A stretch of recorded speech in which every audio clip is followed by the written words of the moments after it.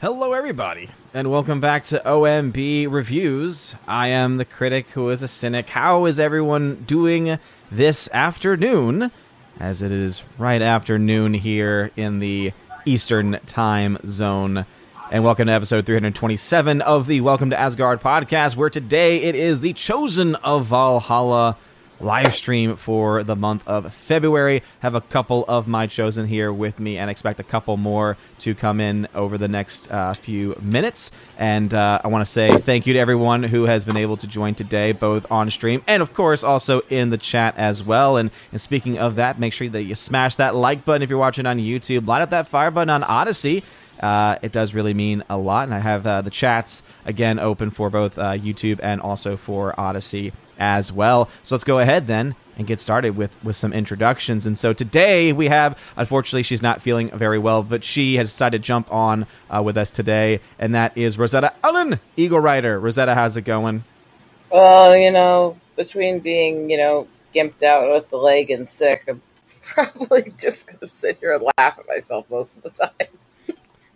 Well, thank you for being able to jump on with us today. Are you at least able to get any work done as you're on stream today? Yeah, I've got my writing, so I'm going through all my old stuff I had going, and all my old poetry books and stuff, and sorting and finishing and filling stuff. So nice, very cool. I'm glad that you were able to join us this morning. Mm-hmm. All right, we also have joining us the Empress of the Universe, Tina B. Tina, how's it going? Oh, I'm doing pretty good. It's still cold here. Me and Bruce are in the same city. So, yeah, he knows how cold it is. But at least we didn't get the snow, and at least we didn't get the ice. So that's something. Very nice. Yeah, it's a little cold here this morning. It's like in the 40s. I think it's supposed to be getting down into the 30s tonight. Because we're far enough away to where the weather will definitely have some differences temperature wise, but in general, similar temperatures, at least similar weather wise. Yep, exactly. Well, around here it's kind of like Stephanie knows, like in Texas, you just wait a few hours and the weather will change on you. I know, right? That's how I felt just the other day with the raid bands coming in, because it was sunny and shiny, and then all of a sudden it was raining, and it was like, oh, there's a front coming through. Who would have known? Who would have known? Oh my gosh! Well, we got so many people jumping in. While Stephanie is here, I was hoping Soul would jump on. He might jump on later, but there's Andrew. While Stephanie's here, this March 6th will be the 186th anniversary of the Battle of the Alamo, when the siege came to an end. And unfortunately, the Texians died, but their sacrifice was kind of like at Thermopylae thousands of years before, so that the rest of the armies could get organized. So real quick, and maybe Soul will jump in. I'm just going to read, because this past Thursday was the anniversary of Travis sending out his letter requesting aid. And of course, nobody came. But I'm just going to, I think I did this last year. I'm just going to read it again real quickly this year. It's a very short letter. But to the people of Texas and all Americans in the world, fellow citizens and compatriots, I am besieged by 1,000 or more of the Mexicans under Santa Anna. I have sustained a continual bombardment and cannonade for 24 hours and have not lost a man. The enemy has demanded a surrender at discretion. Otherwise, the garrison are to be put to the sword if the fort is taken. I have answered the demand with a cannon shot, and our flag still waves proudly from the walls. I shall never surrender or retreat. Then I call on you in the name of liberty, of patriotism, and everything dear to the American character to come to our aid with all dispatch. The enemy is receiving reinforcements daily and will no doubt increase to 3,000 or 4,000 in 4 or 5 days. If this call is neglected, I am determined to sustain myself as long as possible and die like a soldier who never forgets what is due to his honor and that of his country. Victory or death, William Barrett Travis, Lieutenant Colonel. And of course, all of them died. Davy Crockett, Travis, Jim Boy, who was from Kentucky. So right now, we are the Alamo is doing an auction. If you jump online, I think you can find it. And there was not very much I could afford, but I did put bids on a little bottle opener. It's an Amarillo with the cannon from Gonzales, which was where the revolution started. And it's the Come and Get It. And I also put a bid in on a little Alamo pin. So I don't know if I'll win either one of them, but I was like, oh my gosh, I would so love to be a Texas Ranger for one day at the Alamo, but that was like $500. And I was like, I can't bid on that. So these little things are like $20, $25, $30. So I figured, well, that's a little something I might be able to put out. And all the funds will go to the upkeep of the Alamo itself. So, yeah. So anyway, Matt, are you from Texas? I see him going, Texas. Yeah, I know. I see him showing some excitement as well. And I think he may have won a giveaway at some point, but I tend not to remember exactly where everyone's from. And it's probably for the best that I don't have everyone's memorized by any means. And I'm trying to find the commemoration online silent auction. Is that what it's called? That's it. Yeah. And okay. you set up your account and they have a list of items, and some of them are like a weekend in San Antonio. One is going through the archaeological side of the Alamo with the lead archaeologist. That's it. Yeah. Several of them are like state flags that have flown over the Alamo for a year. They had the hard hat tour, birthday party if you have a kid. So, but yeah, some of them sound so cool, but if you see the prices, it's like, oh my gosh, no, I can't afford any of those. So when I saw the little pins and the bottle opener, I was like, the come and take it. Come and take it. Yeah, when there's a little town called Gonzales, and you can actually see the cannon that was used. And they said the citizens loaded the cannon with everything, like knives, forks, just everything. Mm-hmm. And that was what they told the Mexicans was come and get it. Wow. So, well, I'm going to go ahead and share that site with people. So there's a link to the Alamo auction website if anyone wants to put in for things. Oh, look at this. Meet and greet with Bella, the Alamo cat. I've seen her before. She's adorable. She was just kind of laying out, sunning herself, and I just took a picture of her. That's been a few years ago. Rosetta, of course, being also a very big cat lover on the Chosen. Mm-hmm. So it is interesting to me, though, that a $600 value with a meet and greet with a cat. Well, she's an important cat, I guess. Yeah, like that's what I was trying to think about. Okay, the Alamo was a long time ago, so it's not like this is a cat from the time of the Alamo. Right. I guess maybe the only thing I think of is she from a line of cats that have lived at the Alamo for generations, or she could be, because there is a pelican on Mykonos named, I think his name is Pete the Pelican, and supposedly he is the descendant of one of the original pelicans that came to Mykonos. Okay. So this could be the same. Yeah, we have.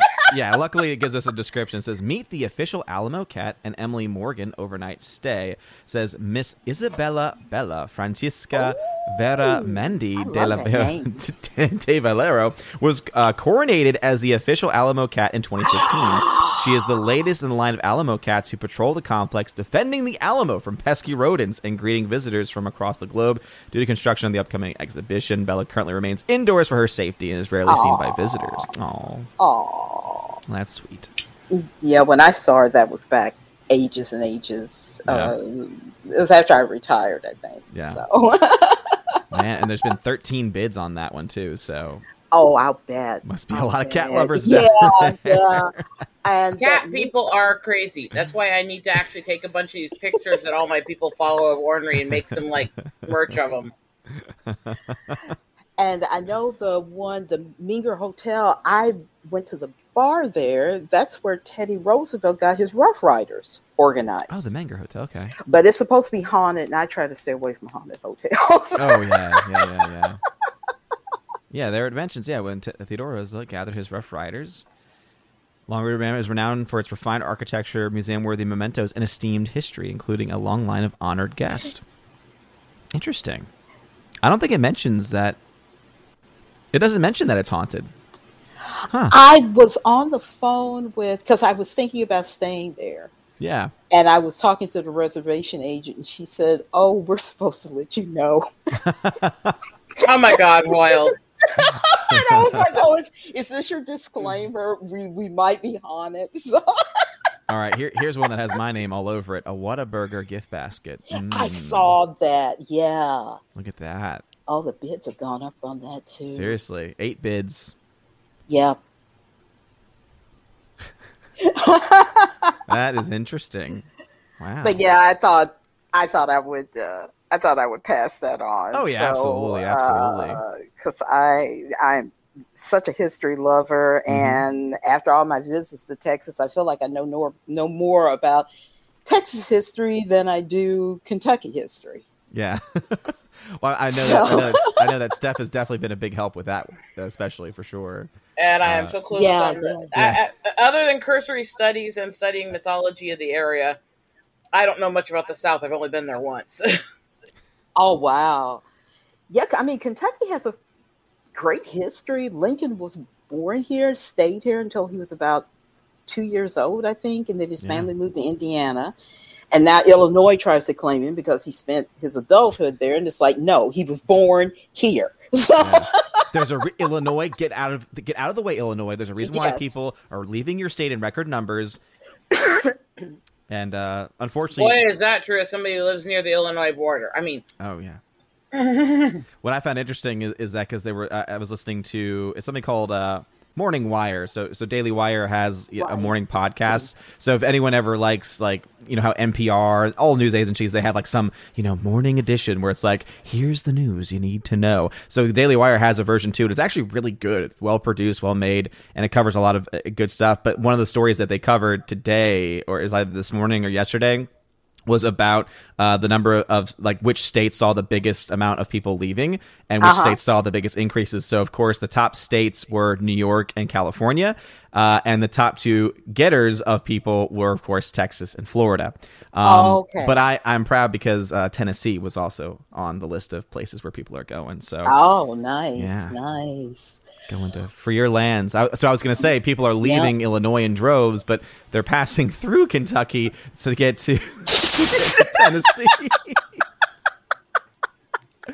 I will say a lot of them have actually just come over here to Iowa because because our state governor has basically said F you to Biden and it's crap. Mm-hmm. So yeah, Iowa and I think Idaho may have even been on the list too. Like there were a lot of interesting states that were in the list of people where people were actually going to, because the ones that everyone talks about are Texas and Florida. But it's interesting again because there are so many other states, and there was that really cool graphic. Don't come here to media. Iowa. This state sucks. I mean, it's like you can come with your family, you can bring your body, you can bring your family, but please leave the policies that led to your state's destruction behind you. And that's what I'll say about that. But and I also wanted to say, as we're still technically on Tina's turn here, that our Tina has a birthday coming up very, very soon, like within 24 hours. 24 hours. Less than 24 hours.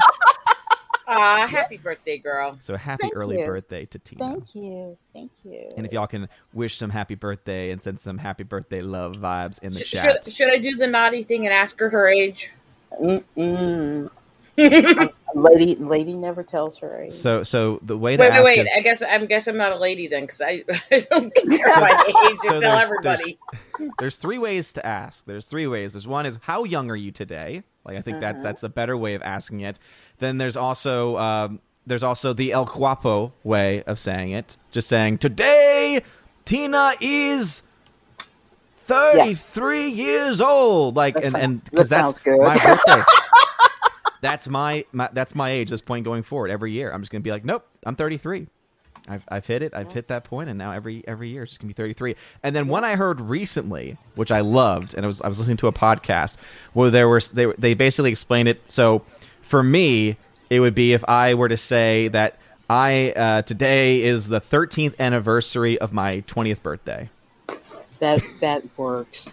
And Jack Benny was an eternal 39-year-old. So bless him. Well, and bless you as well, and happy birthday. Thank you. Hey, I'm fine with saying I'm 38. Absolutely fine with it. And I'll be fine in a couple of years when I'm 42. Yeah. It's fun just, being like 33, I'm just 33, or I'm just, I'm 29. What was funny is my mom never cared about any of her milestones in aging.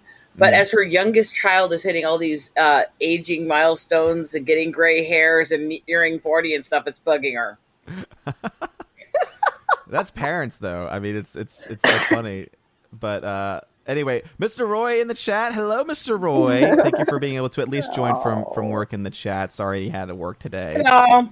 Yeah, we got Gary Banjo Sandwich. What's going on, good sir? Stephanie B in the chat, of course. Hey-o, Stephanie B. Again, hail from the great state of Texas. We got Shorty Story hanging out in the chat for a little bit. Thank you for being here. She should be jumping on a little bit later, dealing with just some random weekend stuff that you typically have on the weekend. Let's see. Gary Banjo Sandwich says, you had the giggles on Friday Night Tights. Me too. I guess I did. I did laugh a lot last night. Not to say that I don't usually laugh, but I was laughing a lot last night. I was very happy with that. Poppyton was joining over on D Live. What's going on, Poppyton? Thanks for jumping over on the D Live. We got Matt317, who is in the chat. Hail to you, Matt317. So he'll be jumping on at one point. Bryant Barth also in the chat. Rob D in the chat. We got Logan Wayne in the chat as well. Evan S also in the chat. John Platt, hail to you, John Platt. We got, of course, Andrew Hoyle in the chat. Hail up. Hail to you, good sir. What's going on, man? We also had early on a $2 super chat from Ghost in the Craig, who says, Tina, with all caps, glass of wine, hail everyone. Yes. So Ghost in the Craig, very excited with Tina being on today. Stephanie B, of course, then adding on Texas Forever. It's battle tested. Then Matt317, also incredibly excited for Texas as well. Let's see. Bruce in the chat. Hail to you, Bruce. I don't know why you had a sad face there. But also, Matt317 did confirm he is from the great state of Texas. Oh. So, stars at night are big and bright, deep in the heart of Texas. Texas. Yes. Is there a basement in the Alamo? Oh, and I always love to ask that question. I always love to ask it. Is there a basement in the Alamo? I actually did love that when Reba had her show, there was actually one episode where everyone was getting mad at her and she broke the tension and got everyone to be distracted by doing the Stars at Night and singing that. Yeah, that two of my favorite parts of Pee-wee's Big Adventure are, when he's like trying to prove to Dottie that he's actually in Texas. He's like, no, I swear I'm in Texas. Look, I'll prove it. I'll prove it to you. And he just starts off to the Stars at Night, Big and Bright, and then everyone just stops. Deep in the heart. Oh, it's great. I love it. And then, of course, the whole thing with the Alamo is Chris, the tour guide, and Buenos Dias, and it's just like the very cheesy tour guide doing all the stuff, and what she's holding is corn, or as we might hear, maize. It's so good. And I don't remember any sort of display like that. I'm sure that was like a mock-up on a Warner Brothers set somewhere. Oh yeah. But yeah, what was it? Oh, he got knocked out, and they were like, "Well, what's the last thing you remember?" I remember the Alamo. Yeah, after he breaks the record for bull riding. Oh, right, okay. Yeah, because to put on a disguise, he goes into a trailer. He breaks into a trailer, and then he gets into this whole getup and it's Pee Wee Herman in a cowboy getup, so it's hilarious. That's right. And so they think that he is the guy, and so they put him on. And then, of course, they keep going back to him. He's like, whoa, whoa, in his typical Pee Wee Herman way. Andrew Hoyle had a guess and said 21. So, 21st birthday. Oh, Yeah, nice. Thank very you. sweet. Input latency. What's going on? Happy birthday, he says. And also, have an ice cream. Yes, indeed. Have an ice cream. Matt317 also says happy birthday as well. And then Rosetta. Were you talking to someone when you said, my name is Rosetta?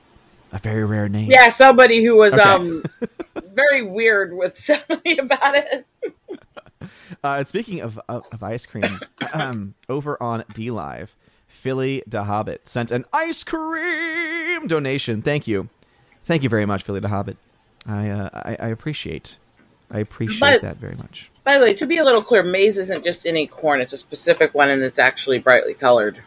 Yeah, it's the one that has different colors in it, right? And it's also known as rainbow corn.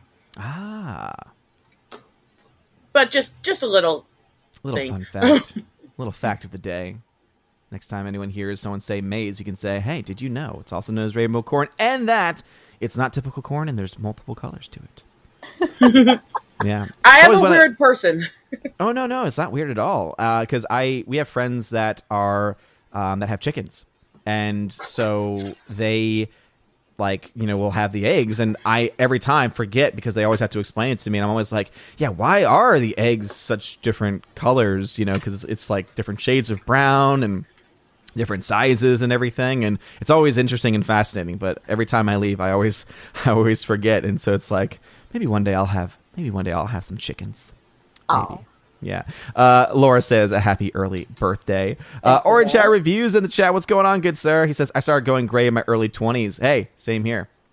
Same here. 23 was the year I found several grays. Mm-hmm. Yeah, I started graying very early on. So again, early 20s was when I think I found my first gray. Could have even been late teens when I found my first gray hair. And then, funny enough, it was my first year of teaching where the grays just exponentially increased, because that first year of teaching was quite a rough one. Would it be kind of bad to say, yeah, my natural hair color was red, but it's probably gray now? I don't know because I dye my hair so much. I have no clue anymore. Yeah, I have brown hair is again, when I had hair, which I still do. If I wanted to grow it out, I could. I just have a light patch at the top, which is why I shave it.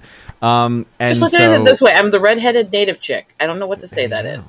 I think it's a good screen name. The redheaded native chick. Maybe a future name. If you ever need to make like an alt account or something.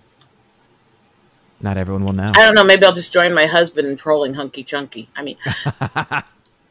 Oh, speaking of Hunky Chunky, he's in the chat. What's going on, Hunky Chunky? Let us see. Raycor 8 is here. Oh, I had to give a shout out to J-Rod, the beer guru. J-Rod, who, as you remember from, I was like last stream or the stream before that, I think it was he had 24 months supporting on DLive. It was 24 or 36. I forget which one, but it was like 2 or 3 years. And I was like, man, I can't believe, one, I've been streaming that long, and two, that I've been streaming on DLive for that long as well. So, shout out to J-Rod. Hunky Chunky. Anono Mas. What's going on, Anono Mas? Hunky Chunky said that his dad had wavy hair. It waved goodbye to his head. Oh, yes. So students every year, there's a talent show that they do, and the seniors get excited because the seniors, usually it's one person, sometimes it's multiple people. They all are like the host of the show, and one of the hallmarks of it is that they make fun of students in the senior class and teachers. So usually there's like a short joke of some kind. So there was one made towards a teacher this year, and then for mine, they made a comment about saying that so-and-so's, they didn't say Odin, of course, but they said, Odin's hair is missing. Please, if you find it, turn it in at the front office. And they were so excited about it, too, because, they came before. It ran away in terror. Because they always... Oh, that's mean. That's so mean. hurt. But they always actually, one of the kudos that I give to them is that they always double check, like with teachers, and say, would you be okay if we made fun of you in certain ways? So the one that always gets me is when they make fun of each other, because there's some things where they say it, I'm like, ooh, I don't know. You think that's bad? You should spend a about... few days with some of me and my friends and hear things we call each other. I mean, well, it's things like someone was talking. It was a short comment, but it was saying, "Oh yeah, that's what so and so's hair would be without the extensions." And so it was just like, "Oh man, they're going after." And then they would talk about something being really high, and it's like, well, not as high as this person's ego, and like. Of course, like everyone who's in there was like, oh. By the way, we just had a special person join as a subscriber. The subscriber's name is Honk Honk. And I'm wearing actually my free Honk Honk shirt. Free Honk Honk. To unite myself to the Canadian truckers. Canadian? Did I say Canadian truckers? Canadian truckers. Canadian, yeah. I think I said Canadian, and I was like, wait a minute, what did I just say? Yeah, so the Canadian. That's another form of Canadian. At least it's an innocent mistake, as opposed to when you tried to say Duck Disney. Oh yeah, let's remind everybody about the time where I didn't say duck and I said something else. Yeah. Don't go there again because it'll slip. So. Oh man! I'm glad I was able to cut that out of the stream. Anyway, Geek Truth says, "Odin, what's going on?" John Platt, thank you very much for the super sticker. And I always love how it describes the sticker. So it says a thumbs up hand gesture with the words "top." Well, thank you again for that. I appreciate it. Kika Rogers in the chat also. Someone made a comment about me, so I want to make sure I get to that. Let's see. Hunky Chunky Funky Monkey showing some love from overseas, saying Texans are not arrogant, they're proud. Darn right. There you go. Uh-huh. Brian Hunky Chunky's on my side on what I remembered. Look at. Oh, I'll get to him. I'll get to him. I've actually not seen John Wayne's The Alamo.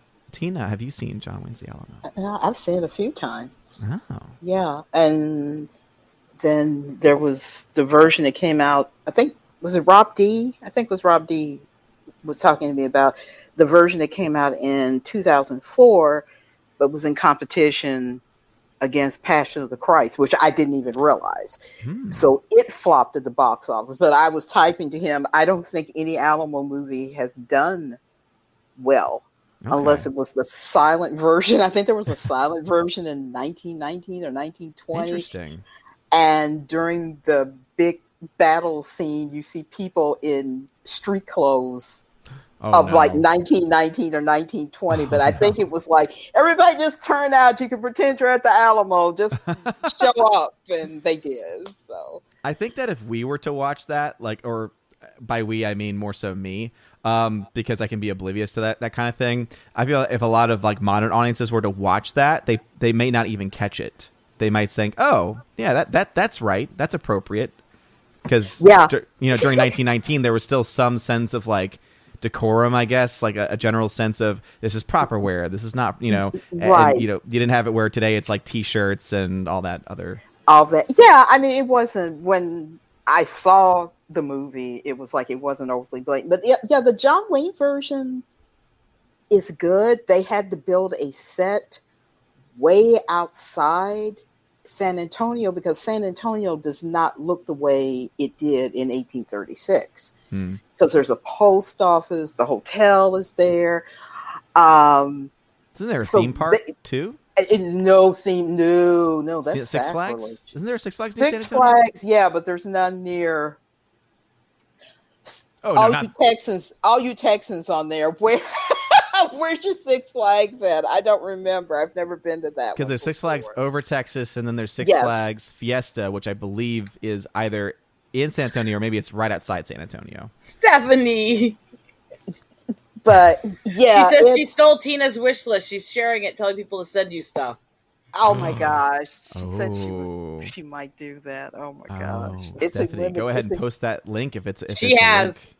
Yeah, Steph's right. She said the Alamo is in between. Yeah, it is a mall. So John Wayne had the sets built way outside where it looked more like the terrain in 1836. I'm not sure about the 2004 Alamo. Originally, Ron Howard was supposed to direct it, and Russell Crowe was going to play Stephen Austin. And then there was some big falling out, and they both dropped out of it. And it was just, I'm not surprised. It just sounded like a big mess of a movie. And random wrestling fact, I forgot that, because I knew that his name was inspired by a real person, but Stone Cold Steve Austin, clearly, again, inspired by, you said it was Stephen Austin was the full name of the... Yeah, Stephen F. Austin. He would have been the first... Okay, you all can correct me in the chat. He was the first president of the Texas Republic. So, because Texas was not a republic for that long. Then it became a part of the United States. Yeah, Orange Hat says, wait, Tina's birthday. May her day under the party tree be an epic one. Thank you. Rob D, thanks for being here. I have not ever heard of the Starsky and Hutch. Wait, no. Was it a show? I thought it was a movie first. Maybe it was. I have heard of Starsky and Hutch. So it's the one thing coming to HBO Max next month. Interesting. Okay. And he says, I'm waiting on Dukes of Hazzard. Yeah, good luck with that. Going to HBO Max. That's one of the many reasons why I actually got the full DVD set, which I mentioned this before when I was doing my digitizing of that set. Unfortunately, one of the discs is flawed. So I need to remember. I need to go back and figure out which one it is, because they actually had a couple of sets at the used book and movie store I went to. So I'm wondering. Fun fact on Dukes of Hazzard: when they started shutting down and destroying a lot of the Southern monuments in history, there's a museum out near the Badlands that actually bought the original General Lee from the set and has it. Oh wow! Oh, good. I love that show. Meaning very little chance of them being very little chance of them getting. Yeah, the General Lee is being protected by a bunch of scalping natives. So, yeah, good luck. It's like you took our land once. You think you could take our statue? Good luck. It's like, we'll be ready this time. Let's see. Andrew Hoyle says, I have some chicken in my freezer. No big whoop. Huh. Interesting, Andrew. I think that was in reference to you saying you wanted to get some chickens. Oh. Yeah, I've got chickens in my freezer too. That's why I always leave that context. I prefer the chicken in my belly. Yes. I say I need to start. Next week, start of Lent. So my Friday abstinence from meat, I'm gonna try and I think extend it to a couple other days of the week, and then try and add some fasting. So it'll be fun times there. Let's see. All right, so is this the Hunky Chunky comment? It says some eggs are browner because some chickens don't wipe properly. No, that wasn't what I was looking at, but wow. I know that's not the reason, Hunky Chunky, but thank you for that. Film Europa says happy early birthday to Tina. Thank you. Let's see. Poppy Den says hello to Philly the Hobbit on D Live. Well, look, there's a couple people over on D Live this morning. That's fun. Let's see. Inputs, latency. So there is plans for Friday Night Tights to be streamed to an alternate location in addition to YouTube. I think a lot of it is waiting on Gary's studio to get finalized and to get finished and completed. And I think once that's there, they'll start to figure that out. I know that Odyssey was a top contender. Obviously, Odyssey, though, is still definitely having some tech issues. Right, we had some tech issues, I remember, last stream. So I know that there's also been a bigger push to places like Rumble. For instance, Rumble is starting to expand its live streaming to not just people who are... That's now, I think, the lowest paying option that you get access to streaming on Rumble. So we'll see. But right now, we don't have an official place for it. John Platt, I saw this one. It said, Odin has obviously used Head and Shoulders Wash and Go shampoo, hence his hair is gone. Thank you. Yeah, I appreciate that. Ganadians, Andrew Hoyle, making fun of me. Yeah, a Gunadian. It sounds better if it was thought to have been on purpose and as a Gun-Adian, gun Canadian, but unfortunately Too not. bad really. you can't claim that. Nope, can't claim it. I really can't. I know Mas proud to be a Texican, where at least I can go pee. What? Is that a Texas joke that I just am not getting? I don't think so. I'm so confused. Matt says the Passion is technically owned by Disney now. That's very sad. Oh, that is, yeah. Andrew Hoyle says, Republic, I like the sound of the word. It means people can live free, talk free, go or come, buy or sell, be drunk or sober, however they choose. Some words give you a feeling. What's that from? Or was that just him? Yeah. No, it was a quote. Yeah, it had it in quotes. Yeah. So, Six Flags Fiesta Texas. They have a Fiesta Texas. And then, okay, so I must have missed it. Hunky Chunky then says, when Odin gets to me, I hope he remembers one thing. Punk is overrated. And I thought he meant punk music, but he meant punk wrestling. He meant CM Punk. Yeah, he meant CM Punk. So when I commented on what you accidentally said, right, he said he was thinking of the same thing. Okay. So that's all he said was just I was thinking of the same thing. Yeah. Okay. I thought it was like some like big thing that he was. No. Never mind. Not yet. Then. You never know with Hunky. You never know with Hunky Chunky. He'll go anything from a slight dig to wow. What did you just say? Mm-hmm. Yeah. Anonymous said he had a similar situation with a Quantum Leak disc and the company replaced it. Yeah, and that's the thing is that I could try and reach out, but I don't know who owns the rights to Dukes of Hazzard at this point, or whether or not they would even offer a replacement. To be honest, probably it might be CBS, Viacom / Paramount. That they rebranded. They're all gigantic now. Andrew Hoyle says that was a quote from by John Wayne from the film The Alamo. Okay, I gotcha. Good deal. Yeah, and then Stone Cold, Hunky Chunky says, I thought Stone Cold named himself after the $6 Million Man, which would make sense as he was a protege of Ted DiBiase before the Stone Cold gimmick. So was the $6 Million Man also called Steve Austin? Yes. Okay, then that might be it then. But either way, I'm assuming that the $6 Million Man would also have been inspired in some way. So... Alrighty, I think I got the... Oh, man, J-Rod, the beer guru. Thank you for the Ninjagini. Ah, man, it has been a long time since I've said Ninjagini. So that means I'm going to have to pull up the old... what's it called? D-Live. What I hate about D-Live is that when you get there, it starts playing something right away. So... let me sign into D-Live real quick. But anyway, thank you all again very much for... anyone in the chat for being here, and we're gonna start going around the horn to see what everyone has been working on. As soon as I check the Ninjagini, because Ninjaginis usually have messages attached to them, and so we'll make sure that he gets his. There we go. He says, first off, Ninjagini, thank you again for the Ninjagini donation. So Captain J-Rod the Beer Guru, he's still a captain over there. Oh, Captain, my captain. He says, any chance to get Friday Night Tights on D-Live? I would say it's less of a chance of that because, I don't know, it just seems like D-Live is definitely on the downward turn. I really have not been as active on D-Live, again, as clear by a lot of people who used to be active on D-Live not being active there anymore. And also...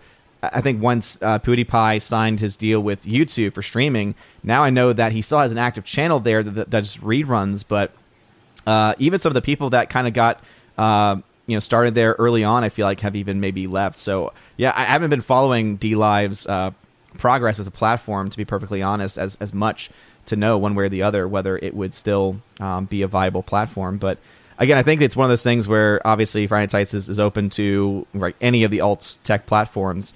But also at the same time, we can only handle so. I mean, Gary, even with producers' help, can only handle so many different streams and messages and stuff like that. So it would definitely be a crazy thing to have more than one alternate channel. But yeah, I think that there definitely will be there's going to be at least one alt place. And last I heard, it was looking like Odyssey was at the top. Odyssey, however, again, been having some technical issues more so recently. Rumble has been kind of picking up steam a bit, so I think it's probably between those two platforms if I had to take a guess. But anyway, thank you very much for that Ninja Genie. Okay. J-Rod the Gear Brewer. I really do appreciate that. And much as I respect and grateful for all the people who watch you over there, I'm kind of not sorry with DLive because I can never go there at all because they mass all these really flashy gifts and stuff in the chat with their stuff. And oh, yeah. I couldn't go over there without trying to freaking seize out, so I'm kind of not sorry that people are moving away from it so I could see them. Yeah. I feel that, I wonder if there was a way, for them to be able to maybe have an option where you could, like, sign in and have it where you could have it be where any gifts are static unless you click on them, like if just in case that were to happen. Because I also understand it from a user's perspective. This is one of the reasons why I was so excited about DLive and why I'm still streaming over there, is because it is a lot of fun with the fact that you can communicate not just with words but also with gifs, right? So with fun gifs and animations and everything. But to your point, it does make it difficult for anyone who has sensitivities to that to be able to utilize that platform. So I think that I don't even mind gifts, but the ones they had over there were so fast programmed. They were trying to program these longer gifts from other websites. So it's like little 1 second clip for chats. And instead of changing it, they were just ultra speeding it up. So it was literally like flash, flash, flash, flash. Yeah. And it's like, no.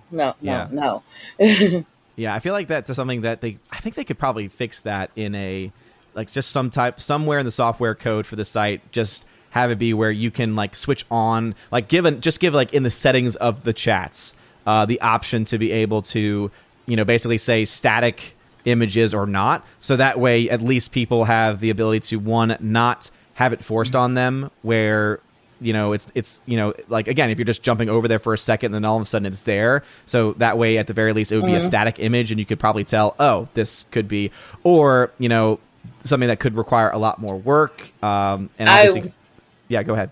Don't know where it is, but I know my husband found a setting for that for Facebook and Twitter that he turned on for me. So the videos and GIFs and stuff don't move unless I tell them to. Okay. So definitely sounds like they have that as like so it's a possible technology. I just don't know. Yeah. Well, Rosetta, Eagle Rider, what you've been working on? Obviously, we know that you woke up, and again, thank you for being here today. For those that are just joining, for anyone who's just joining, again, apologies, or for anyone just joining, we want to say a huge thank you to Rosetta for joining us this morning, because when earlier when she woke up, she was not feeling very well, still not feeling very well, and she decided to join us anyway. So again, Rosetta, thank you for being a Starship Trooper, as it were. That's such an ironic thing to use for me, considering where they filmed that. and also, I need this. Was that an 80s movie? 90s. I was hoping 80s, because then I could have said I made a joke using an 80s reference and redeemed myself a little bit in your eyes. But unfortunately, that is still not the case. I've still not been redeemed. It was 90s because my brother tried to get them to hire him as an extra. Oh, nice. And he was shot down for being too scrawny. Oh, no. They filmed it in the Badlands. Okay. As the alien terrain. I'm surprised at being too skinny, because I guess no, if you're too scrawny. He couldn't look military. He didn't look buff enough. Okay, but again, costuming I feel like can help add some pounds and add some. Yeah, but they're not doing that for extras. Yeah, that's true. That is true. By the way, Culture Casino. Shout out to you, good sir. He always gives shout outs. Culture, sweetie. He always gives shout outs to me, and I always try to give shout outs to him as well. So shout out to Culture Casino. Is a viable platform? Is DLive a viable platform? Yes and no. Again, it really, I don't think it hurts to expand out to different platforms and to try. I can say that it's a lot more viable as far as potential revenue versus something like Rumble. I can say that for sure, because Rumble's monetization process is just so bizarre and just it's not very transparent. It's very difficult to understand. Whereas DLive, it's a lot more is a lot more transparent. It's strictly for live streaming, so it's not something that you'd upload videos to, but you could live stream to. But basically allows people who are involved in like cryptocurrencies to, just like with Odyssey, anyone involved in cryptocurrencies, I would say it's more stable as a platform than Odyssey, and it's crypto based. So I would say yes and no. It depends. But Rosetta, what you been working on? Well, it's kind of been, since I can't do a lot of the other stuff, it's been writing. Okay. By lot. Let's see, go through a ways through this one and still going all the way back here. Wow. That one's there, and then there's this, which is big pages of stuff. So Wow. And what is that mostly? Is that poetry? Mostly poetic stories? stanzas, short story stuff. I really do need to get this typed up, as when we were dealing with the Hong Kong, that is about it. That is a tirade to stand with the truckers in. And it references everything from "you can't kill us" to "we didn't start the fire" and the gods of the copybook headings. Nice. Is it filled with any expletive language? Not really. Okay. The worst one Because I can maximize you. I can full screen you. I was just like, well, for the first one, my handwriting's not good. It's not going to show well. Okay, gotcha. I think the only technical expletive language I used was referencing the song for "Bitching Convoy." Okay, So it's not that bad. gotcha. You know me enough. You're like, what did you put in by that? the way, for all you youngsters out there, that is the word for a female dog. Anyway, continue. But yeah, it's been writing a lot, and I have a few other books I've been doing it in daily writing. So there's several books with pages like this in the last few weeks. So very nice. I can't quite do my bead art because I have to lean over it enough to get the right angle for the lighting to read the spots. I can't do the drawings well because I still have shakes going on from the injury and the muscle issues. And I really can't access my computer to do anything with the photography, so I'm kind of stuck in this chair with limited options for the next couple months at least. Mm-hmm. So I'm writing. My husband brought stuff in and set me up a writing nook, and I'm writing. Nice. There's just something comforting about the word "a writing nook." Oh, it is, and the thing is, you can't see most of it here. You see here where I have all the folders, which is the least, honestly, attractive part of it. You got wrapped around here, you got fancy journals and all this stuff here beside me with bins and stuff to store stuff in. You've got a little area over here for air filters, fans, and all this, and wraparound table here, more shelves for my mini journals, and even a little fridge with drinks here. Nice. So, It was you've been very doing a lot sweet. of, that is very, well, we all know, for those that don't know, Rosetta's hubby is like one of the sweetest out there. Always doing so much for Rosetta. Whereas this is my personality. Little demonic minion, and it says just the right amount of wrong. Oh, okay. I was like, oh man, what does it say? I can't. It's a minion. It can't be that offensive. Hunky agrees. He likes a good nook. He likes a good nook. Why do I have a feeling that's a really bad joke from him? I have a feeling that there has to be a double meaning of some sorts there. Because my brain, of course, goes in the, hey, maybe he's meaning it in the, like, Barnes & Noble. Remember when Barnes & Noble was involved with e-readers and they had, like, the Nook, and I think they still might even have it technically. But I think they do, yeah. They decided to, like, they had their own technology, their own hardware, and then they switched over to Samsung. Like they took some adopted I think some with Samsung Barnes and technology. Nobles, they realized that the problem is, and the reason why Borders went under, is that bookstores are a very niche market anyways in today's culture, and it didn't work trying to appeal to the technology crowd, because the technology crowd isn't going to a bookstore to begin with. Yeah. So trying to appeal to them just lost sales, so they pulled a lot of that stuff out, and now they're like filling it with like fancy journals, designer leather books, and stuff like that you can write in and use for your own projects, and that stuff's selling well. Yeah.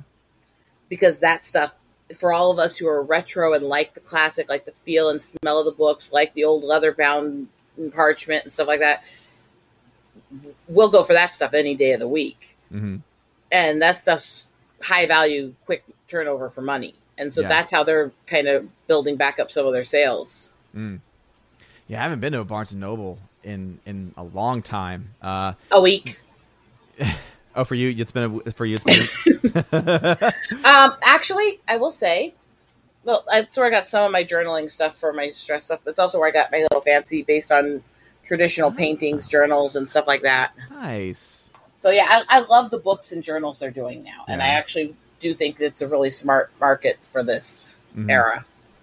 Yeah, I think that one of the reasons why I haven't been around them as much is because in my area in Chattanooga, I think there might be one or two, but they're not like necessarily close by. Whereas when I lived in New Orleans, when I like my parents' house, for instance, they are like right down the street from one, so I would be able to go there a lot more often. And they had it set up where, and I didn't see this in all of Barnes and Nobles when I would go to different ones in different parts of the country, where they actually had a section with a bunch of really comfy chairs where you could just come in and sit and you could just read, which I think was kind of something that added to the atmosphere, because even though it's like, yeah, people are technically just taking books off shelves and reading them, and theoretically they could read an entire book and never have to actually pay for it.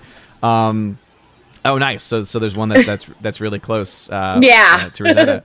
So I think that I think added to that locations, because they also had the coffee shop inside too, and so people could go in, connect with the Wi-Fi and everything. And then their movie section was okay, and their big thing I think that they're most known for now, as far as like physical media, is definitely whenever they do their Criterion sale, right? Because they're kind of the primary. They were one of the primary sellers of Criterion. So that was used to be one of the only places, if you went to Criterion's website or if you went to Barnes and Noble, you could actually get, the 50% off sale that they had, once a year. And now it's like they're having that sale, like it seems like twice a year or more. And now, of course, you can get those same deals through Amazon and through other locations too. So it's interesting how it's been trying to change. And obviously the Nook technology was something that I guess I haven't looked into it in a while, so I don't even know if they just have a new model or not. But I actually just got I know that you said that you are very much more so into the old school, having the actual, pen and paper, pencil and paper and things like that, and the leather and everything. I just picked up because I've been doing a lot of annotating of documents, and I've been I have this little like tablet Chromebook, and it works really well for exactly what I need it to do. But because I've been doing it so much, even with the little eye glare adjuster, the color temperature to make it warmer, so that way it's not as much eye strain, it's still been, it's still a screen. So I actually picked up and this is where I wanted to see, have you looked ever into, or do you know anything about these e-readers where you can actually write on them, and they actually have these screen protectors where it like feels like paper and it writes like paper and everything? I've looked at them. I've tested a couple of them at the store, but I can still tell it's digital in my eyes, and it still bothers me after a while. And I'm light sensitive anyways. Having this computer running too much bothers me, but I mean, it's beyond that. It's a very different feel when you have the paper and the shift and the movement and the smell of the woods and all that in your hand. And with the leathers, there's just something about feeling connected to nature more with it. Yeah, absolutely. I can definitely feel that, and that's why I did a lot of research before I ended up getting one. But it's a company called Onyx, and it's called the Nova Air, and so it's one where it's an e-ink screen, so it's not it's the closest to paper you can get without being actual paper itself, similar to the Kindle technology. And then it also though has built into it a screen protector that gives it a more like rough, like it gives it more of a paper feel to it. So I'm pretty excited about it, because I've been having to annotate a lot of documents for school, and there's a lot more that I need to annotate, and so I'm excited to play around with that technology. Yeah, it is kind of cool, I will say it's kind of interesting. People don't put 2 and 2 together and get 4, considering that people having light sensitivity, chronic headaches, headache conditions, and seizures has been steadily going up the more e-readers are used. It's like, do 2 and 2 together and get 4. For most people, it's not going to bother you, but if you're an avid reader who's reading a lot, or you already are semi-prone to it, it's going to push you into it. And it amazes me how many people I've talked to who never used to have headaches and stuff, who sit there glued to their e-readers and then go, I've got the biggest migraine, and then pick it up and start reading while they've got the headache. And I'm sitting there going, Now, do they have like their light on all the way, or is it like? Because I haven't had really any issues. Because like compared to reading on a tablet where you actually have the LCD screen, even when you have like the orange light and the blue light filter on it, obviously like it's still a screen. But whenever I've read from the actual e-reader itself without that stuff, I haven't had any major impact after long time use. It might be personal because I know I can, even with all that stuff, it bothers me. But yeah, I have to do blue light reducing, strobe reducing, and all that in my glasses, anyways. So there's always that. But yeah, some of these people, I think it's because they are slightly prone to it anyway, so they're more sensitive to it, and it just hits them. Honestly, because it doesn't seem to matter if they have it down, way down, they have it in night modes or other stuff. It still seems to bother them. I mean, I know one they've actually created a or what they call the organic night mode, which is an almost black, but it's more muted and dull, and with a soft, creamy color instead of the white for the lettering. Oh, nice. And even that, after a while, will start to bother me, though. Yeah. Well, I mean, anything I feel that has any type of like artificial light, like if anything that's an artificial light, it's gonna definitely add something to it. And Laura just mentioned in the chat saying that she has family that uses it's the Remarkable 2. I almost went that route, Laura. Actually, I almost got that one. The issue I had with it was that it was definitely more on the pricey side of things, but it was not too much for me to maybe try it out.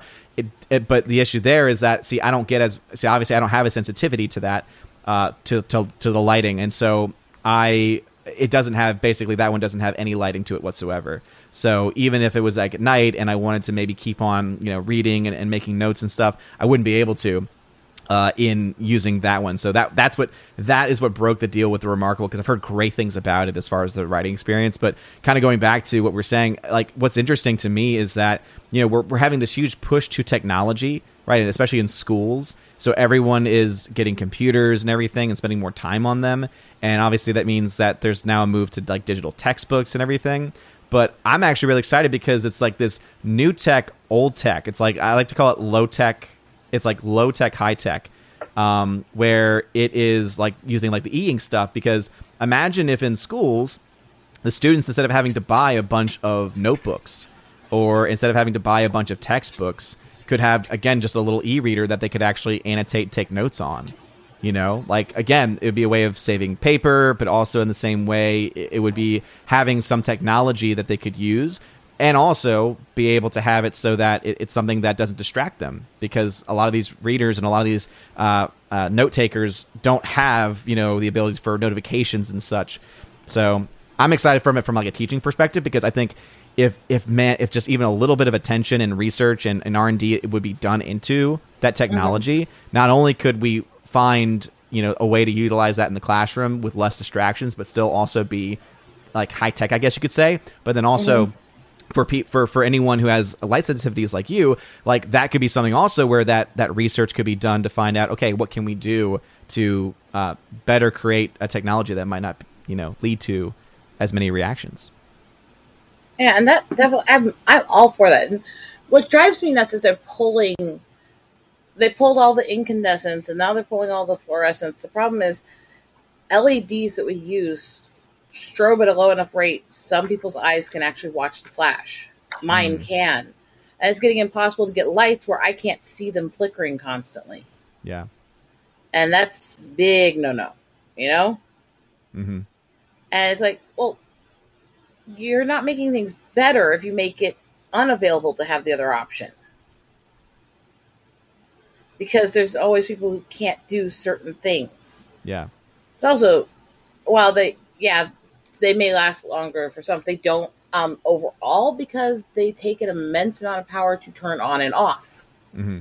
So they die faster because most people don't leave their lights on long term, and they don't leave them on when they're not there. And with those bulbs, it takes more. And so there's issues with that anyways, but it does flicker and it does cause issues. Yeah. And it, in some ways, in the production of it costs more to the environment. The compensation is supposed to be that they'll last longer than incandescents, but that's not proving to show true in actual practical use. So at this point, it makes you wonder, why are we pushing towards them more and more when they're not proving to be a great technology? Mm-hmm. Yeah. No, especially when it comes to just general computer use, because as great as it is to be able to share these documents and to have online testing, making our jobs easier, it also has that downside of, but now we're having the kids on their screens more, and it's causing more distractions and everything, and probably also adding a lot to some of the issues that we've seen pop up, especially the last few years, amid so many other things too. And someone had mentioned in the comment section, GMonkey76. I agree. There's something about holding a physical book, which is why I don't, I'm not doing away with them. So I actually was able to finally pick up a copy of the Silmarillion. And this is the mass market paperback edition of the book. So, I have it so that because I do at times, there's times where I just want to be able to sit down with an actual book, because there is something about having it. But then also at the same time, right, there is a convenience to having a Kindle where you can have thousands of books all on one device. And then there's also the convenience of audiobooks too, right, where you don't have to look at anything and you can, drive and do stuff in the background, Yeah, there's also that side of me that goes, we put everything onto these devices, and then the government goes, no, we don't want people to know things, and wipes everything out. And that's totally a thing. They're already censoring and rewriting and editing things in all these sites. So anything you have in your Kindles, anything you have in your readers is automatically edited and altered without your consent to changing it after you've purchased it. Yep, absolutely. And that's why I will always, even though I'm definitely, I'm kind of like, Luca just says, I'm for both. And I'm the same, right? I'm all for physical books, and I'm all for ebooks as well. Because what's interesting too, and it's something that a lot of even my students don't know, and I only know it because of Freya, because she's very much involved in more sustainable technologies and such. So for her, I talked about, as far as like paper and stuff, and I was wanting to get a printer so that I could, print out certain documents and books and stuff that I knew I wanted to read. And so I asked her, saying, I know that you care about this a lot, so, what's the best way to go about it? Is there a recycled paper that's better, et cetera? And she's like, well, actually, for sustainability for paper, and I think I mentioned this on stream before, it's all about going to sustainable tree farms. Because, one, the younger trees are actually better for paper than the older trees that are being the effect of deforestation. And then also these farms themselves are sustainable because they do plant these trees and to replace them, and so therefore it's actually better to do that than to recycle. There's more energy involved in recycling.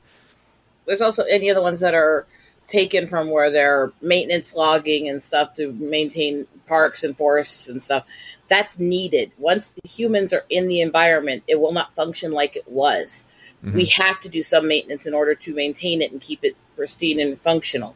Yeah. And so we have to do some cutting, some removal, some stuff to keep it functioning, to keep it healthy and help the animals survive. Yeah. That's a part of our job as stewards of the land and conservationists. So to any of the companies that specifically buy from the companies that work with the states and the state parks and federal parks and stuff to help maintain the land, buying from them not only gets stuff that had to be removed anyways, but it's actually helped funding the work to help protect the parks and help rebuild the forests. Mm-hmm. Yep. Absolutely. And I do not misunderstand when I rant about the issues I have with e-readers and stuff like that. I'm not against people having them. Mm-hmm. I absolutely for all technology. It's just like I am very much a physical media artist when I'm doing drawings and stuff like that. I have nothing against digital artists. I think whatever works for you and functions for you and makes your life easier, you should do. Mm-hmm. I just have concerns with it that I think we need to look into. Yeah. Absolutely. No question about it, because there's concerns that it's just, again, sadly, something that people don't often think about, because I think you know this firsthand. People don't typically think about those with sensitivities when it comes to their movies and shows and websites and such. So, yeah, totally agree. And then Laura said, maybe we should just go back to using slates like on Little House on the Prairie. Yeah. Go real old school and just get like the little, the chalk and the... Well, I said tapping out hieroglyphics on stone. We could just go back to that. Too. Oh man, could you imagine? No. Reminds Like me I- of the. Go like ahead. I said, reason, moderation. Yeah. Yeah, I like old school stuff. I'm also not going to sit here and push people to do stuff that's just actually insane. You Mhm. know? Yeah. It reminds me a bit though because there was a really bad live action version of the Flintstones, and they had it where they were doing the actual stone tablets and everything, but it was like someone was like a very fast, quote unquote, fast typer, and so unrealistically they were like chipping away and they were getting their stuff done. And it's just like, yeah, sure, that's how it works. We can. Was that the second one they made that was really weird and just whacked out? Both of them were bizarre. I mean, in the different first ways. one was bizarre and had issues, but at least it actually had the spirit of the Flintstones in it, Yeah. unlike the second one. It was like Viva Rock Vegas or something like that. Oh, God. I think that was the second one. Yeah. That thing was a train wreck. That thing was a train wreck from beginning to start. It Yeah. just went worse and worse all the way through. No, I remember those, and yeah, the first one had issues, and there were things I criticized on it even as a kid, but Mhm. at least still kind of had the feel of the Flintstones. Yeah. Whereas the second one was just like, what the crap are you on when you made this? Mm-hmm. Yeah, absolutely. So, poetry, writing, obviously been something big you've been going through. Anything else that you've been working on, or anything else that you want to bring attention to promote and talk about? The big thing I have is being able to go out and do the drives when I can, because my husband has to take me out because I can't drive because that leg is the one that's gimped. So I still do some photos and do some stuff. In fact, we actually had a day we went out together for the whole weekend and came out to being able to track and spot 1,000 eagles in a day.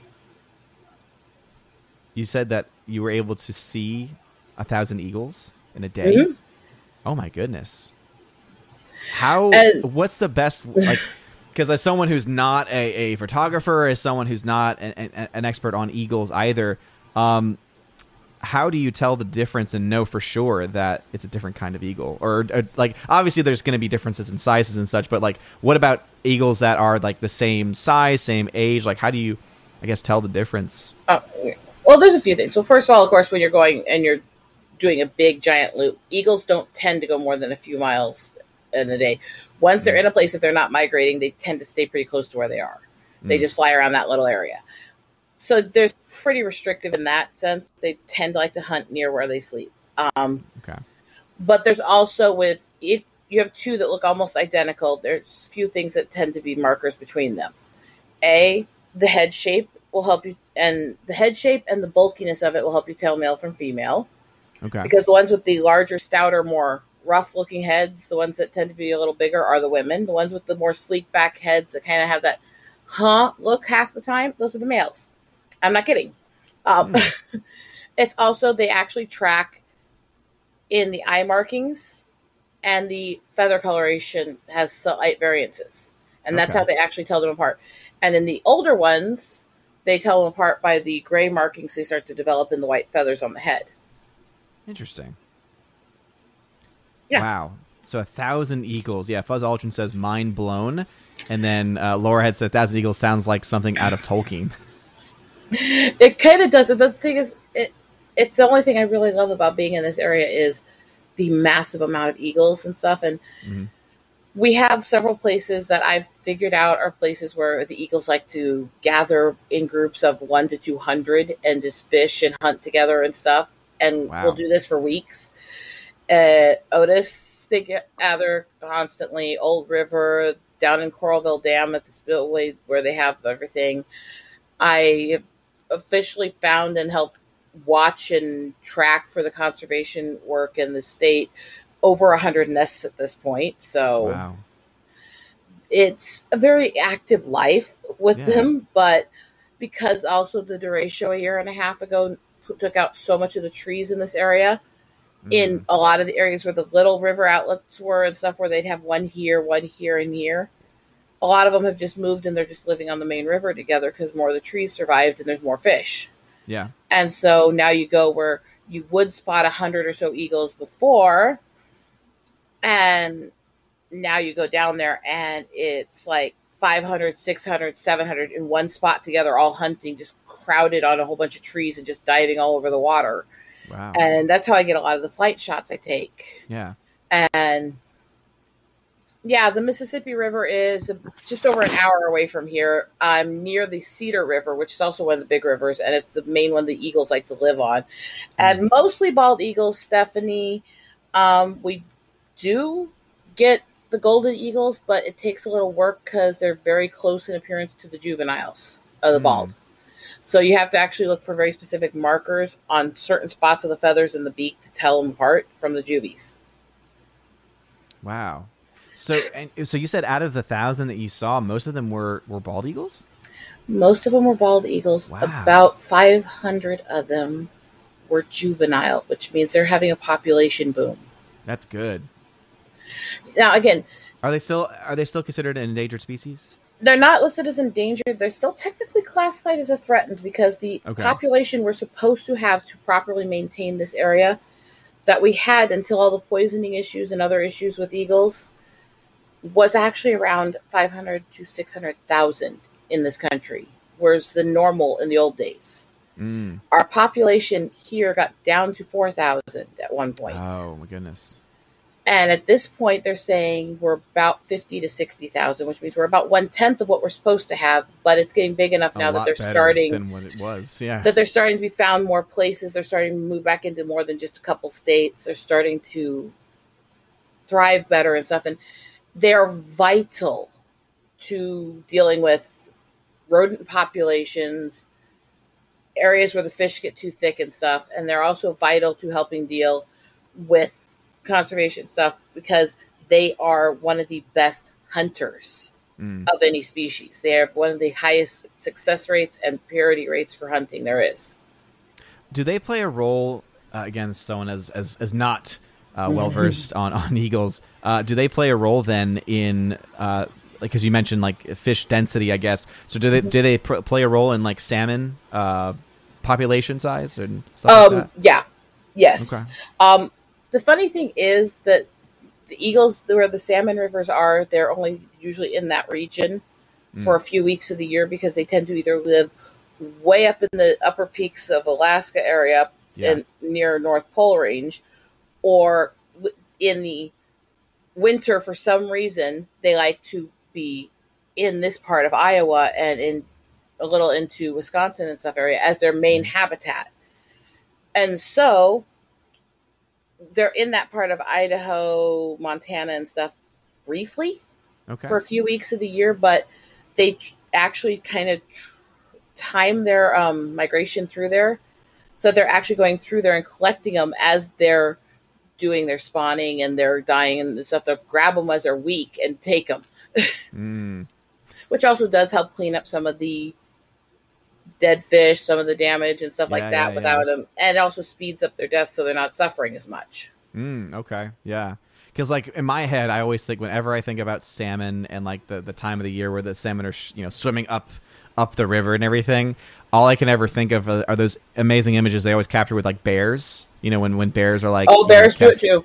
Yeah. So it's interesting how you also have eagles doing something very similar. I wonder if there's ever been a eagle versus bear attack. That would be interesting to find out. Yeah.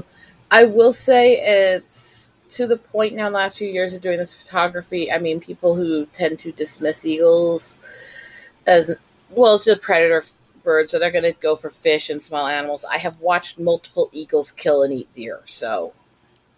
Wow. That gives you a little perspective. They are rough. They are tough, and they are amazing birds, and they really do help. They really do help cull the populations of out of control animals and other stuff. They actually do help preserve the wildlife. Between eagles and vultures, most of the flesh diseases, overpopulations, and stuff are dealt with, and they are absolutely vital to the survival of the ecosystem in this area. Yeah. Laura had asked how many babies do eagles typically have? Between 1 and 4 for normal. They've had up to 6, but it's extremely rare to go past 4. Is that in a lifetime, or that's a clutch? So that's once a year. Okay, gotcha. So 1 to 4 once a year. Most eagles live about 20 years. They lay eggs Okay. basically till they die. Usually they don't start till their 6th year. So the average is usually 2 a year. So Okay. 20 to 30 is normal lifetime babies for most eagle mothers. Nice. That's pretty cool. Bruce, going on the Tolkien comment earlier about the Eagles saying Tolkien ex machina equals Eagles. I think it's more, again, I'm not an expert on the books by any means, but I do feel like the movies portray them more as a Deus ex machina. I know in The Hobbit, at the very least, there definitely is a moment where it's like, oh, what do you know? The Eagles are here. But I think it's still funny. Rosie G12, what's going on, Rosie? Thanks for being here. I appreciate it. The other thing I would say is really interesting is their cry is nothing like you hear in the movies. The cry that they use for eagles in movies was actually a recording of a red hawk. Mm. And eagles actually have a very soft cry that's actually almost sounds like a cross between a songbird and a gull. They're actually very beautiful voices.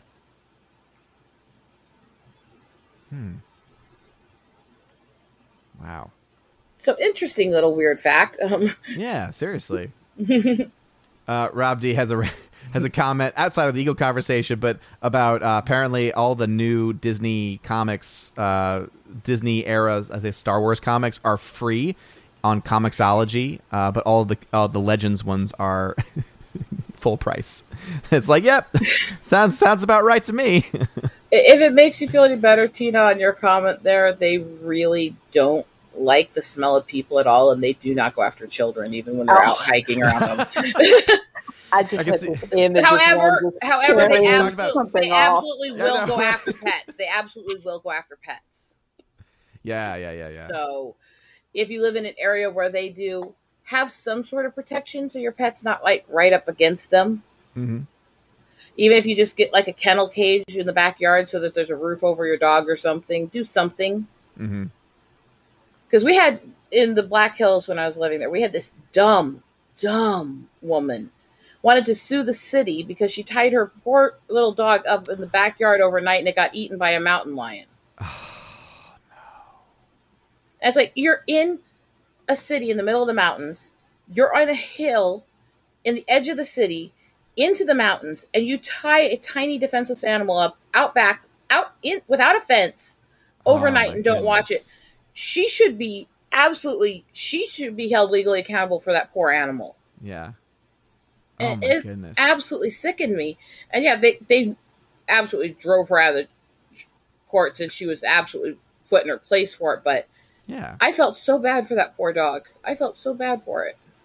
And he says it was a smaller breed too, so it's like, why is the dog even outside? I mean, it's like you're in a cold mountain region. You're going to put a little animal out back with the wildlife. It's like, what is wrong with you? Oh my goodness. Laura added, coconuts and eagles migrate. Are you suggesting that eagles migrate? How could a 5-pound... It's not a matter of where he grips it. It's a matter of weight ratios. A 5-ounce bird cannot carry a 1-pound coconut. So blame the eagles for it. I mean... Exactly. Coconut could be carried by an eagle. And also apparently African swallows. Yeah, African swallows may be, just not a European swallow. That's my point. Sorry, Agreed, Rosie, by the way. What was that? She said that lady should not be allowed to own any other animals. Oh, absolutely. Totally agree with that. Let's see. Segev says, 1,000 Eagles sounds like a great 70s rock band name. Yes! That's pretty good, yeah. I love my work with the Eagles. I really do. And it's just one thing where I feel more alive doing that stuff than I do almost anything else. Actually, one sec. I could actually send you this. One moment here. I haven't, because I've been dealing with so much stuff, I haven't even thought about it recently. But I have a little clip here where I just put 5 of them into a little image together, which were a few of the flight shots I got at the beginning of the year. And that should be in the chosen chat now. All right, let me see if I can. It's always... a little work to get it up, but... Yeah, it's more of like the way to save it. So let me see if I can. Okay, so that got saved. I think actually. Let me see. Now I can add things. Local video. I don't want to add a local video. Graphics. Yeah.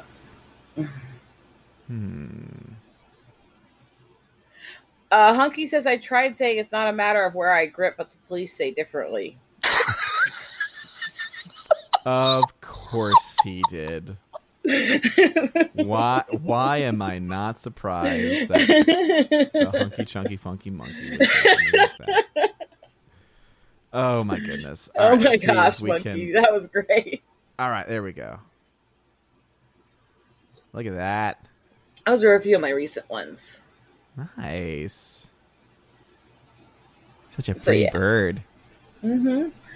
They're amazing when they fly. If you actually see in the picture closely, you can see there's a little bit of white sparkling on each wing, right about where it breaks from one section of the feathers to another.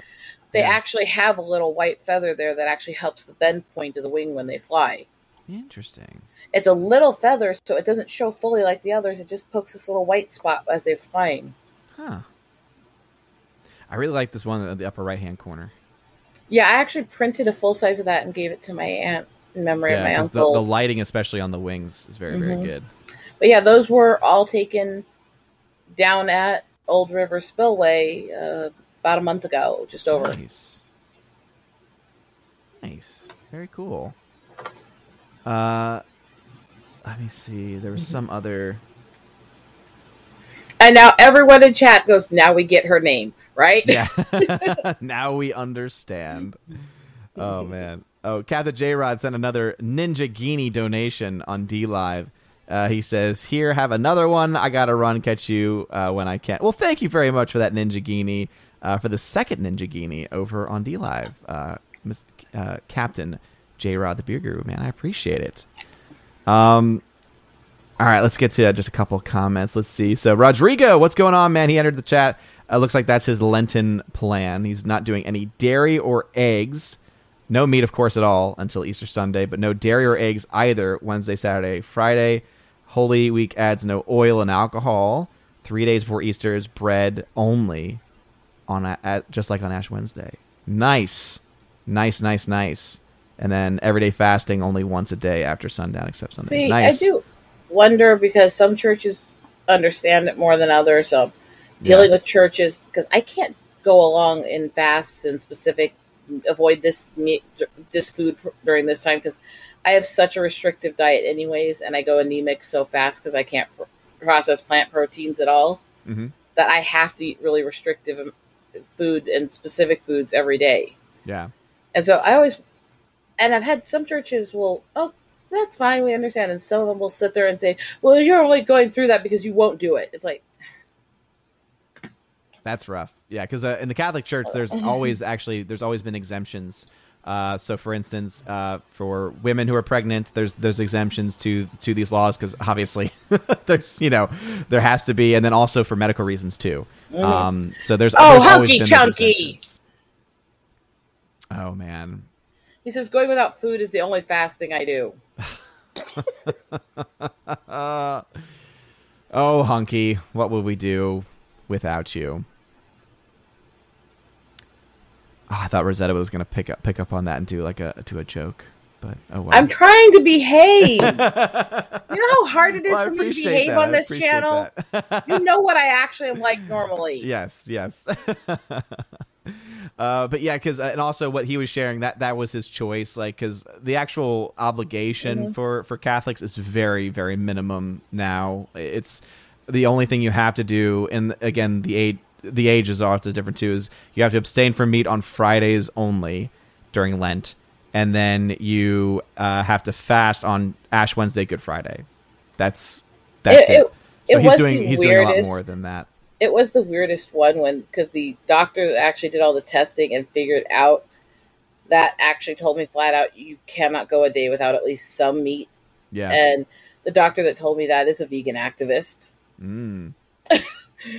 So Yeah, not someone who is gonna. it's not somebody with a bias towards eat meat, please. Yeah, seriously. He literally said he didn't like telling anybody that.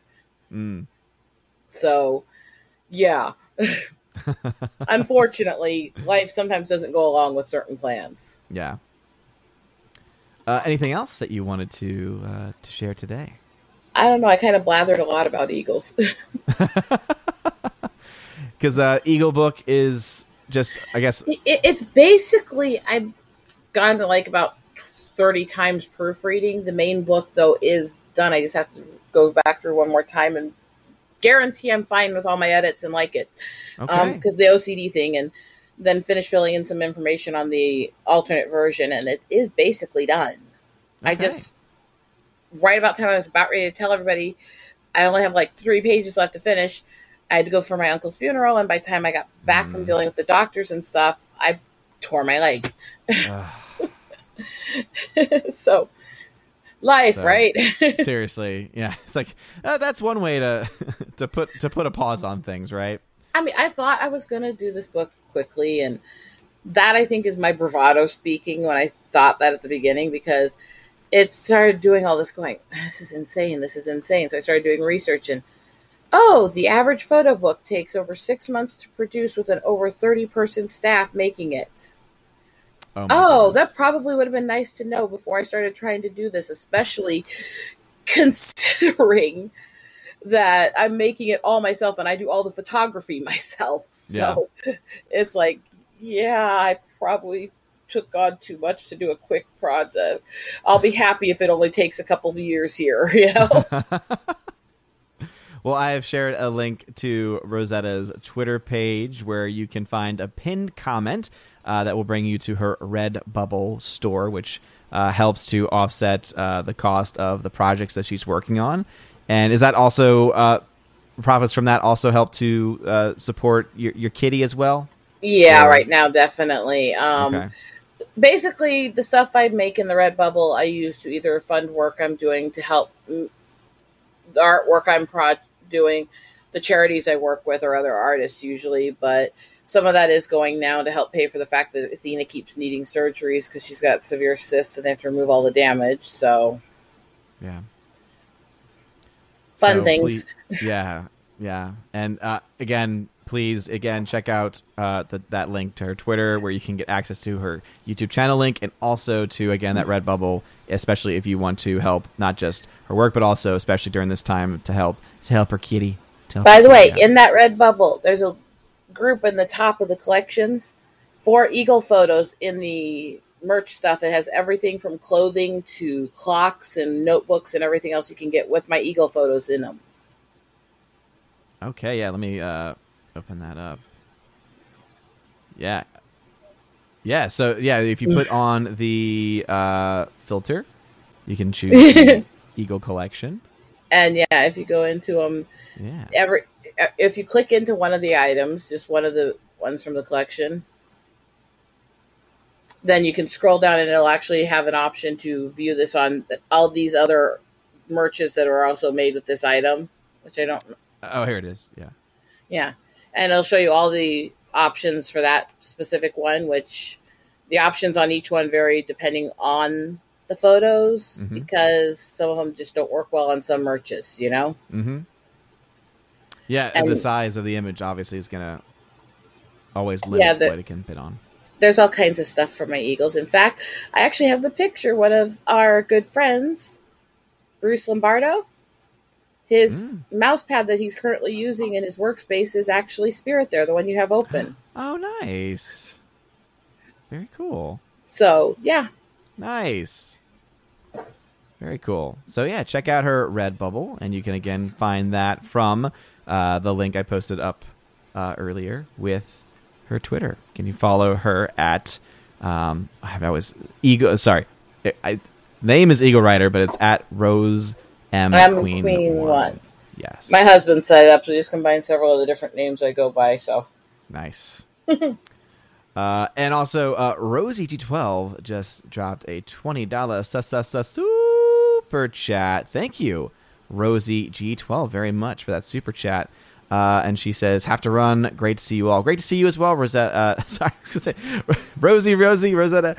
Thank you very much, Rosie, for stopping by. Great to see you as well. Hope everything is going well with your family. And Rosetta, thank you for sharing all the things you've been working on with us today. All right. We got ourselves the Empress of the Universe here as well. And she, of course, is our resident movie historian. Sort of. Sort of. Oh, come on. Movie historian, movie buff. So, Tina, how's it been going? What you been watching? Well, I only saw 2 mediocre movies. Oh. The others I rank pretty high on my list. And nice. I'll say up front, I've been trying to watch a lot of movies that me and my mom, that either she loved or we connected over, or she was like, oh, you have to see this. Because she passed away on February 2nd, 2011. And her birthday will be March 14th. So I'm going to try to spend a lot of my time catching up on some of the movies that we enjoy. But the 2 movies that have nothing to do with that, I watched... I gave this 2.5 stars on my letterbox. I watched this Claude Rains movie called The Clairvoyant. It was free on Amazon. I love Claude Rains. And I'm sorry, me and Andrew were talking about Birdemic. He said he didn't realize it was a trilogy. He'd never heard of it before. I told him, yes, you have to see it because the Eagles dive bomb and blow up. Oh, no.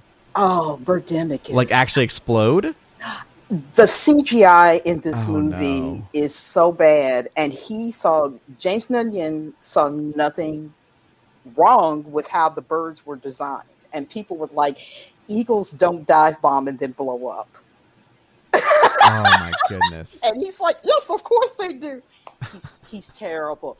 Andrew, his first movie was, what was the name of the first one? Oh my gosh, it's this crazy love story with these 2 people over a computer. And it's just, oh my gosh, it's just bad. He's a terrible director. He makes Tommy Wiseau look like Orson Welles or Alfred Didn't you even Hitchcock. post his name in the chat earlier? Yeah, I did. I wasn't sure about the spelling of his last name. I think it's spelled James Nunnion. I think that's how you spell it. He even got Tippi Hedren to show up in one of his movies. And she must have just had a free day and was like, oh, yeah, sure. I don't know who you are. Oh, you're going to give me $100 for this? Yeah, sure, fine. So... I thought you were talking... I thought you were going to be talking about Uwe Boll or whatever his name is. Oh, no. Oh, no. If I'm thinking of bad directors, I'm going to think Tommy Wiseau, Neil Breen, and James Nunnion before I would ever think of Uwe Boll. Okay. Yeah, and at least Nunnion's films are bad enough that you can sit around and laugh at them. There's nothing funny about anything Uwe Boll has ever done. So, yes. James Nunnion, and he is an immigrant. He loves Hitchcock, and all of his movies have some kind of Hitchcockian homage in them. They're just bad ones. But my 2 lower-rated movies, The Clairvoyant, like I was saying, has Claude Rains. I love Claude Rains. And it was free on YouTube, and I was like, I've never heard this movie before. I'm gonna, watch it. And it was Fay Wray was also in it, but she was a brunette. And it's kind of about Film Europa. Yes, Ed Wood forever. I like that the title or what's it called? Yeah. Oh no! What's it say? A fake psychic suddenly? It says hexed by the evil eye. What is that called when they do that? That's the tagline or the tag. Yeah, the tagline for it. Yes, I just love that, hexed by the evil eye. Hexed. Yeah, he and his wife do this routine, and she accidentally gets locked out of one performance, and so everyone's laughing at him. And all of a sudden, he starts making a prediction, and somebody in the audience is like, "Yeah, I better go check on my wife because she is in the hospital." And he gets up and leaves. And you see Raines' mother saying, "Oh my God, I think like his psychic abilities are now starting to reveal themselves, and it was something his grandfather would have had."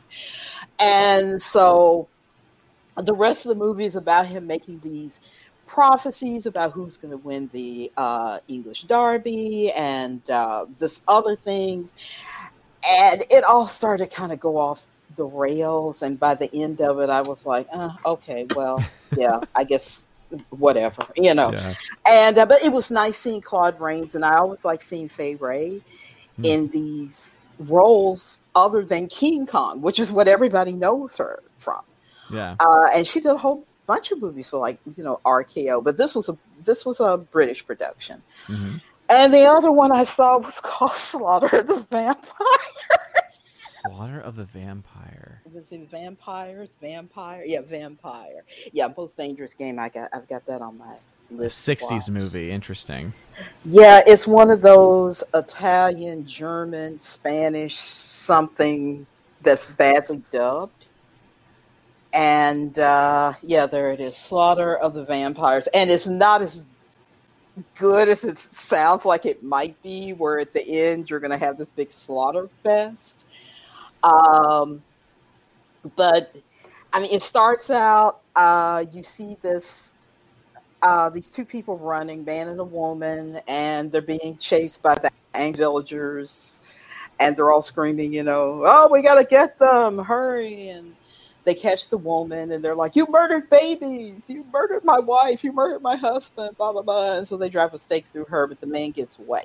And then we see this carriage. Male privilege is what I'm hearing. Yes, male privilege. So then we see this coach, and we're guessing this is the guy that got away. He's in the back, inside the coach, and he's like, "You have to hurry and get me to my castle before dawn." And so the coachman, he's whipping the horses, and so they get there, and the coachman obviously has no problem with helping this mysterious man inside the castle with his casket. I'm like, he's not going to ask me questions. And the coachman, then he climbs back up on top of his coach and tells the horses, "Okay, let's go." And they ride off, and I don't know how much time passes, but this it's set in the 19th century, and I will give the movie some credit. The costumes look nice, and the setting looked nice, and that's all the credit I'm going to give it. But this newlywed couple moves in, and she's like, "Oh, I love this castle from the moment I saw it." And he's like, "Oh, and I just threw the money at it to get it designed for her. Headley, go down to the basement, down to the wine cellar, and bring one of our best whatever for our guests because they're having a party." What's down there but a coffin, I guess. Okay, this is what got me. If the castle has been renovated, nobody saw the casket sitting in the corner. That's a great, like I was supposed to say. It's like, wait a minute. So this is a house that's like been lived in, and no one thought down in the cellar to, well, what with this coffin? What's this coffin doing here? Because you see wine barrels around it, but it was like, okay, the wine barrels had to have been put there. Yeah. How did they miss his casket? But they did. So, of course, he comes out of the casket and he's looking around. And so he goes upstairs. Party's going on. He just walks in and starts dancing with the bride. And everybody's like, "Well, who is that? Is that a friend of so-and-so's? Anybody know him?" "Well, she seems very taken with him." "Oh, well, that's so funny because she just got married. Why is she so taken with him?" And so then the husband decides, well, he's going to interrupt this dance. And this dude just walks right back out the door. And everybody's like, "Well, do anybody know who he is? Who is he?" And of course, she starts feeling, "Oh, I'm feeling faint. I need to go to bed." Well, we always know where that's leading. And so he comes in, bites her, and it just goes from there. And we don't have Van Helsing. We have not Van Helsing. Oh. His name was Dr. Nietzsche, like the philosopher. Interesting choice of name. Yeah, I know. And so the husband goes to get him, and he's like, "Well, my friend, the doctor, said that you would be able to help." And then they, I love that Laura said, "No questions asked." Culture. Good service. Yes. It just cracked me up because I was like, I know the vampire's going to kill him. And it was like, he didn't say anything about, "Sir, why am I helping you take this task?" But anyway, it's just a typical vampire movie, but you have to deal with the bad dubbing. And the lead vampire, even on IMDb, is just called the Vampire. He's not a prince, he's not a count, he's not Vlad the Impaler, he's not anybody. He's just the vampire. Yeah, you have Marquise Wolfgang, Louise, Dr. Nietzsche, and then the vampire. The vampire. Yep. Okay, seriously, what the heck? And he's not attractive. He's not attractive at all. He has. There's also the servant. And the servant. Which servant was that? It just says the servant, played by Alfredo Rizzo or Rizzo. The servant. He's been in a ton of stuff, but not important enough to have a picture of him. A picture. I think might be a picture of him on IMDb. I say it's not on TMDb. But I was just like, it's a typical vampire movie, but they were just kind of trying to put a twist on it. But the vampire, there is nothing attractive about him. He's very pale. He's not attractive. He doesn't have that animal magnetism of a Christopher Lee or the suaveness of a Bela Lugosi or that haunting nature of Gary Oldman. He's just there. He's just this pale dude, and these women look at him and like, the vampire. I'm gonna have to read what Laura has just said in Laura's voice. Maybe the vampire has a really nice personality, Tina. Maybe he has a nice personality. Doesn't count. I mean, oh my gosh. Oh, Andrew, I've Sorry. seen Fearless Vampire Killers. It's been fun. Sharon Tate and what's his name? Her husband. I didn't even realize Christopher Lee was in that. I hope Andrew's still here.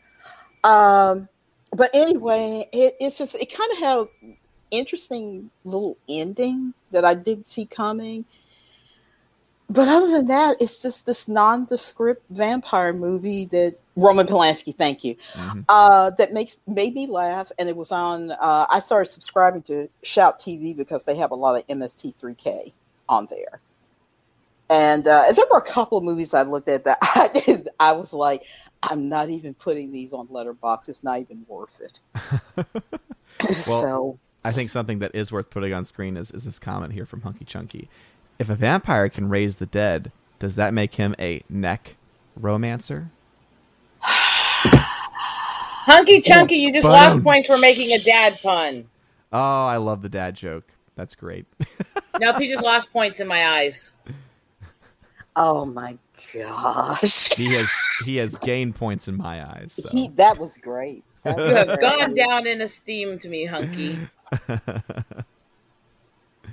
So that was the slaughter of the vampires. The vampires. Yes. And Bryant was asking, have I seen Vampire? Yeah, I've seen it, I think about 3 times. And every time I see it, I get a little more from it. The first time I saw it, I really hated it. But then I rewatched it and I was like, boy, I missed a lot of stuff. But it is not, for anybody that's never seen it, Vampire, it is not a typical vampire movie. You don't see like vampires just running around biting people and everything. Mm-hmm. It's a very slow burn. And shoot, Brian's going to remind me. I think the director also did The Passion of Joan of Arc, which was it was a critical success, but a box office flop because most of the shots were done. This was on Joan of Arc. Most of the shots were done in either medium shots or extreme close-ups. But he did base the movie on the trial transcripts. But instead of having this huge spectacle, like you would expect from a Joan of Arc movie, he wanted to concentrate more on the expressions of the actors. So, thank you, Carl Theodor Dreyer. Thank you. But yeah, Vampire was another flop that he did, and it kind of took place between the silent and the talkie era. Okay. So there's some sound in it and a little bit of talking, but yeah, it's kind of like Nosferatu, the silent version. Depending on how I feel that day, I either am like meh about it, or oh my gosh, that was fantastic, or oh, do I ever want to see this again? So it depends on my mood. But yeah, Vampire, I would say maybe watch it sometime. I don't know. Okay. When Rob D, that could be a whole YouTuber money maker. I can imagine. We watched this. Wife is now divorcing me. Oh yeah, there are a few movies. I'm like, if I had a husband and he said, "Oh, we're going to watch this," I would be like, "Yeah, my divorce attorney's going to talk to you tomorrow." It would be that bad. So it would have to be so awful, though. Well, it looks like Rosetta is not feeling too well. So Rosetta, you're gonna take your leave. Yeah, I need to get back to sleep for a bit. I'm still pretty sick. All right, you go to sleep. You get better. And again, support Rosetta. Follow her over on Twitter at RoseMQueen1. Did I get that right from memory? Yes. Yes, at RoseMQueen1. And you can find her Redbubble account, which can help support her work and also support her kitty as well. And thank you for joining us today. Have a great day, guys. All right, you too, Rosetta. Bye. Bye. Bye. Okay, well, on my other movies, these that were either favorites of my mom's or ones that we watched together. Couple of them, I just one I had never seen before. One I rewatched. They really weren't big time movies with my mom, but I remember us watching them. Yeah. But on my 3.5 stars, I started out, I was like, you know what? I'm going to go watch the real Cyrano de Bergerac. So I watched the Academy Award winning performance by Jose Ferrer from 1950. Oh, look at that. And it was stunning. I loved it so much. And I can see why he won the Oscar. I mean, from the very second, the first we hear him, he's mocking this actor on the stage. And the only thing you see are his feet. And then he puts his legs down. And it's just like you fall in love with him almost immediately. And I guess most of us know the story. He has the huge nose. Mm-hmm. He's in love with Roxanne, who turns out to be his cousin, but I think they kind of grew up together. And she's in love with a young soldier that's in the regiment under him. And he writes this, Jose Ferrer. I've never seen the Gerard Depardieu version. I know it exists, though. But he ends up writing these love letters on behalf of this young man. And he's pouring his whole soul into them because, yes, he loves Roxanne.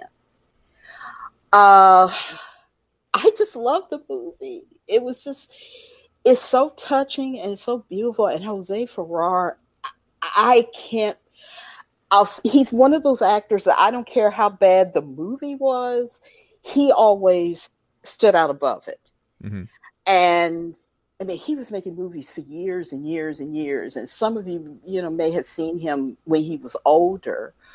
Was it his Mel Ferrer, his son by Rosemary Clooney, who would be, what's his name's aunt. George Clooney's aunt? George Clooney's aunt is Rosemary Clooney. So the Farrars are all kind of related by marriage to the Clooneys. Interesting. Jose Farrar was in Lynch's Dune. He played the Emperor. Mel Farrar used to show up on the original Twin Peaks.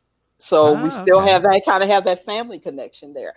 But he was in Lawrence of Arabia as well. He was in Lawrence of Arabia, Midsummer Night's Sex Comedy. That's a Woody Allen movie. He was in Caine Mutiny. That's the original Moulin Rouge. Okay. Where he plays the artist, Toulouse-Lautrec. Mm-hmm.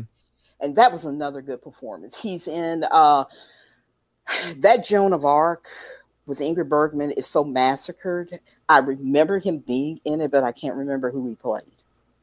Oh goodness, let's see. Because the movie is I think there's pieces of Joan of Arc that are decent.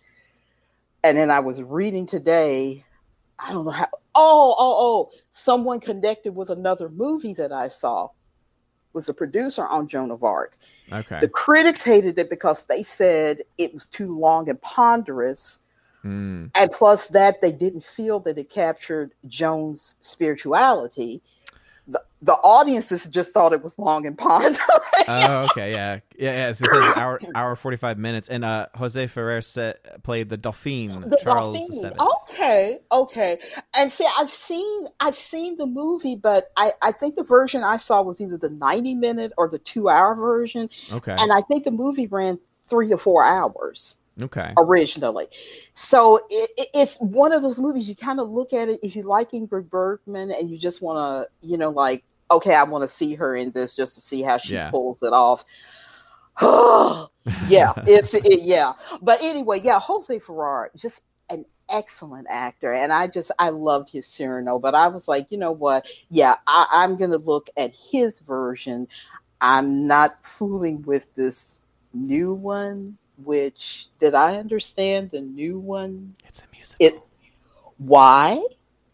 Why not? Is the question you should be asking. True. That's true. And if you want to see a really good adaptation of Cyrano, watch Roxanne with Steve Martin. Because that was the only one I knew of. Yes. I didn't. I actually did not know that there was a 1950 Oscar winning one. So yeah. But it was really nice. And if you like those kind of costume dramas, I will say this though, and this is aimed at you, since you do not care for iambic pentameter, you might not care for this because it is written in that type of language. But the language is so beautiful. Now, is it written in the language of the time, or is it written in iambic pentameter? It is written in iambic pentameter because it was. What did I read? It was translated from a French. Yeah, it's set script. France 1640. So yes, and the original play I think was written in the 19th century, but the author was trying to capture how they would have spoken at the time. Okay. So, but anyway, it's free on YouTube. Cult Cinema Classics, which usually has all those really bad movies, they posted this, and he got a whole lot of really positive feedback. People were like, "We never expected to see a movie of this caliber on your channel." So yeah, it was. I had a blast watching that. Okay, the other, Roger Corman's The Raven, which is one of those movies where he would take an Edgar Allan Poe short story or poem and would turn it into a movie which really didn't resemble what Edgar Allan Poe wrote. But it was still good. That cast, though, because this cast is, oh my gosh, if you have never seen this movie before, it's playing for free on Pluto TV right now. Boris Karloff, Vincent Price, Peter Lorre, and a very young Jack Nicholson. That's what I was going to say. When I saw Jack Nicholson, I'm like, wait, the Jack Nicholson, or is this another actor? And then I pulled it up. It's like, nope, that's Jack Nicholson. Wow. Yeah, and he's very. You can tell it's him, but he's very young. But it's such a funny movie. Yeah. Vincent Price and Boris Karloff are rival magicians. And Vincent Price is still bemoaning his lost wife, Lenore. And then this raven shows up pegging on his chamber door or whatever. And the raven is Peter Lorre, who has been turned into a raven by Boris Karloff because he found out too much information. And we just kind of go from there. But it's, if you like, Roger Corman was the king of schlock, Mm-hmm. and sometimes he would have really terrible stuff, and then sometimes he would do some stuff that would hit the mark, like The Raven. And I think a lot of his Poe movies were very successful. And even though they weren't, he did Pit and the Pendulum. Oh my gosh, Pit and the Pendulum. If any of you have never seen that before, get it for Halloween. The very, very final shot in the movie, I dare you to not say you didn't go when it's over. Oh, dang. I mean, it was just like, okay, I forgot about that. I didn't see that coming. That's another one with Vincent Price. Vincent Price did a bunch of those for him. Yeah. And I think that was kind of how he got his King of Horror title. Because before then, Vincent Price played Baca in the Ten Commandments. He was Shelby in the film noir Lara. So those are the kind of movies that he was in. Yeah. And then he started doing these Corman movies, and it was like, oh, Vincent Price can do horror now. But it was cool seeing Karloff. I guess this is one of his final legitimate roles, as in, I'm not just doing this for a paycheck sort of thing. Yeah. But it's just a fun movie. There are a couple of times when you can, the effects. It's also it came out 3 years before his death, too. I mean, 6 years before his death. Oh, okay. Karloff. Yeah. I forgot he was in the original Scarface. I think I've seen Black Sabbath. Of course, everybody knows Grinch Who Stole Christmas because he narrated Frankenstein, of course, all the... Yeah, of course, Frankenstein. Yeah. But yeah, it's just such a fun movie. And Bruce was saying he saw it not long ago. Yeah, it's playing on Pluto TV. And that was where I saw it. It was like it was coming on. I was like, oh, I'm looking at this. Also, was it a remake of the 1935 The Raven? No, that version. Because he was in that too with he was in that too Bela Lugosi. with Bela Lugosi, but it's a little more serious. Okay, I think I've seen this. I think I've seen this one time because Karloff and Lugosi paired up a few times. Mm-hmm. What was the one? I think it's the Black Cat. Has this horrific ending that I don't even know. I can't remember if it was pre-code or not, but I'm still like, how the heck did that even get into a movie in the 1930s? But, and they don't show anything. It's implied. And so your imagination is starting to fill in. But that was the Black Cat.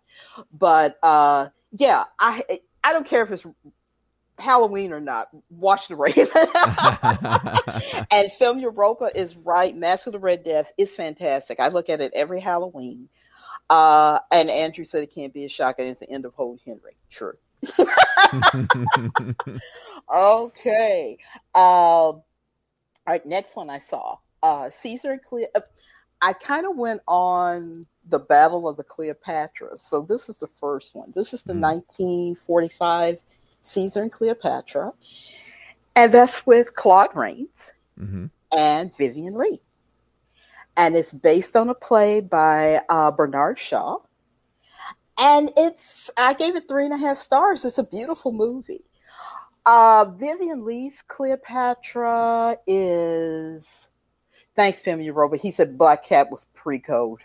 Okay, that's how they got that scene in there. Vivian Leigh's version is more childlike at the beginning. It's like, she's kind of devious. Mm-hmm. And of course she would have to be, because she and her brother husband, Ptolemy, are fighting for the throne. Mm. But she's got this innocence to her. And when she and Caesar first meet, he has gone out to pray to the Sphinx. And this girl suddenly appears, and it's Cleopatra. And he's like, well, I was praying to the Sphinx. And she says, oh, well, this isn't the Great Sphinx. This is like a kitten of a Sphinx. The Great Sphinx is over there, and she's like, when he reveals he's a Roman, but he doesn't say he's Caesar. And she's like, oh, the Romans, they're coming. They're going to eat all of us. And it's just it's very playful between them. And he's more like a father figure to her than he is. Well, in real life, Julius Caesar had a child by her, a son. So they're not really lovers. It's more like, I'm going to teach you how to be a proper queen. Mm-hmm. And the lines in it are very funny, and I love the dialogue in it, and I love the scenes in it. And both of them gave really good performances. And then I found out, and I was like, oh, I don't know if I ever see this movie again. Now, every scene Vivien Leigh is in, I'm going to wonder. She slipped and fell and had a miscarriage. And Vivien Leigh, I knew she had emotional problems pretty much all her life. Yeah. And they said, yes, she just went into this spiral. So I'm surprised she got the movie finished. Man. But, yeah, I think that was I think Olivier was cheating on her anyway, way later. The two of them were like a hot couple at one time. Yeah. And he divorced her, and that sent her into a deeper spiral. But she still managed to do Streetcar Named Desire, which earned her a second Oscar. Mm-hmm. But yeah, she's so beautiful in this, and they just play off each other so well. And it's not completely historic. It's just a fun movie. Mm-hmm. And yeah, that Hamilton woman, she was in that with Laurence Olivier. There's another one they did, Fire Over England. Mm. I think that was it. I think that was made. Well, that was before Gone with the Wind. Yeah. I think that would. I want to say Selznick's brother, Myron, saw her in that and was like, this could be our Scarlet. And we kind of went from there. But it's got a great cast. And Stuart Granger, he was very young in that. And Flora Robson. I always like Flora Robson. She used to pop up in a lot of stuff. But anyway, yeah, that's Caesar and Cleopatra. And like I said, it does have a few serious moments to it, but I just like the playfulness between her and Claude Rains. Mm-hmm. Okay. Lars in the chat. I think you said you finished this, but I looked at Nightmare Alley, which is currently playing on HBO Max. This is the 2021 version by Guillermo del Toro. Yeah. My mother had told me about the 1940s version with Tyrone Power. I haven't seen that yet. It's free on YouTube. And after some time has passed, I'm going to watch it because Nightmare Alley is a hard watch. Mm. I gave it 3.5 stars because it's one of the best looking movies I have seen in a long time. Okay. It's a gorgeous looking movie. It's the subject matter that's very disturbing. And I lucked out. Well, what's his name? David Stratham is in it. And I messaged a friend of mine, and because I know she's a fan of his, and I said, oh, did you know he was in Nightmare Alley? And she said, oh, Tina, didn't I tell you? She and her husband saw this theatrically. They saw the black and white version. And I was like, no, you didn't tell me. So I was glad I had her to we were messaging each other back and forth. I'm glad I had her to talk to for a couple of hours because there were things about the movie that disturbed me. on a certain level. And it's not like body horror or anything like that. It's just that. Well, I mean, female psychiatrist is one of the leads, so I mean, I Yeah, can that imagine was it's psychological. It's psychologically, Yeah. Kate Blanchett, she's so good. Mhm. She's just, oh my gosh, It's a great she's cast. just amazing. I mean, you got yeah, Bradley Cooper, Kate Bradley Blanchett, Rooney Cooper. Mara, Willem Dafoe is in it. Yeah, Toni Willem Collette, Dafoe is in it. Yep. Richard Jenkins. Yeah, when Willem Dafoe, I didn't recognize him at first, and then he kind of turned his head, and I heard his voice, and I said, "Oh my goodness, that's Willem Dafoe." Ron Perlman's in it; he's playing the strong man. Yeah, Mary Steenburgen. And Old Henry's in it. Yeah, I said Tim Blake Nelson's in it too. Yeah, Yeah. And also Mary Steenburgen. Mary Steenburgen. Nice. But it just in short, and I did hear this. This version is closer to the novel. Okay. Than the Tyrone Power version. And Rob D asked me, the oldest film I've ever seen, oh my gosh. It might be the Flight to the Moon? Okay. Yeah. 19, so you're talking about 1910s or 19-aughts, maybe. Mhm. So that would be the oldest film I've probably seen. Yeah. And he said I've seen Black Veil, Rob D. Saw it a long time ago. But didn't care for it. Hitchcock was still trying to work out being Hitchcock in 1928. Yeah, Laura, I agree. I didn't think Defoe was in it enough, but since you've seen it, it was like, okay, for what he's doing, we're getting a lot of information and Easter eggs here. So, I like how she says, I guess we shouldn't have expected bright and shiny from a movie called Nightmare Alley. Nightmare Alley, right. Well, Bradley Cooper when the movie opens, this house is on fire and Bradley Cooper's walking away from it. And that's after we've seen him dispose of a body. Mm. And you're like, okay, who's the body? We know he set the house on fire. And we're kind of like, okay, what's going on here? Well, he ends up at a carnival, and this is back in the days when carnivals still had sideshow, what they would call freaks. Yeah. And he's looking for a job. At first, he's helping them get the tents and everything rolled up. And then Willem Dafoe, who's the carnival owner, starts giving him a little, little bits and pieces of work here and there. But then Bradley Cooper's character, who I think is called Stan, starts honing in on David Stratham and who played his wife? Toni Collette? He starts kind of honing in on them. Okay. And they used to have, she still does this mind reading act where, the whole, depending on what word you give and everything, she can figure out, oh, you're holding this. Oh, you have this in your pockets, But David Stratham, he's an alcoholic. And they kept like a manual of how they would do these tricks. Mm-hmm. And Stan starts looking through it.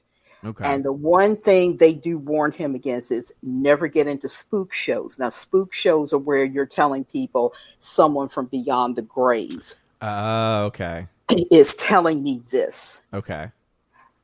And they tell him, don't go there because that's going to screw with your mind. Mm-hmm. But anyway, Bradley Cooper and this young woman end up getting married, have an act together. But because of Kate Blanchett, he does start getting into the spook stuff. Mm. And it just leads to very tragic results. Mm. So it's one of those movies that I think everyone could possibly watch once, if only to look at. Del Toro shoots beautiful movies. He just, even if you don't like the movie, it's like. Even though I hated The Shape of Water, I fell asleep. Like visually, it was definitely still. I mean, he is a talented filmmaker. It's just that sometimes his stories aren't always always there. But it sounds like this one. Yeah, I mean, even with it just being a 3.5, I think this sounds like a good one. It's a good one. And I mean, there were some shots in there that I was just like, oh my gosh. But yeah, my stylist, when I was there Thursday, she asked me, had I seen it? And I said, yeah, I did. And I was telling her about me and my friend talking about it. And she said, we don't know whether to finish it. She and her husband. Yeah. And so she said, tell me what happened. It won't matter. And so I told her all the way up to the end. And she was like, I don't think we're going to watch it. She said, it is a beautiful movie, but it was rough. And I said, yeah, it's not like you pop the popcorn and you're like, oh, this is going to be a wild, this is going to be crazy. So, but yeah, I would highly recommend it. And I do at some point, like I said, my mom saw the Tyrone Power version. Mm-hmm. So I kind of knew what was going to happen in this. Okay. But I need to see what are the differences in these two movies. And remember, one was made in 1940s Hollywood. Yeah, very different time. Very different time. Oh, bit of trivia. Tyrone Power's daughter is in this movie. Oh, wow. Okay. She just has I wouldn't have recognized her, but and the one photo I found of her, she looked very young. Okay. So, but it was his daughter by his wife, Linda Christian. Okay. But they said that Del Toro just was like, here, this is, because I loved your dad so much, I want you to be in it. And she just has a bit part. Yeah. So, but yeah, I recommend it. It's on HBO Max. And I was really surprised when it popped up and I was like, yeah, I'm going to look at this. Nice. Well, yeah, okay. Just because you mentioned the visuals, so it looks like it's someone who's worked with Del Toro on a lot of other things. But he did The Shape of Waters. He did John Wick 2 and 3.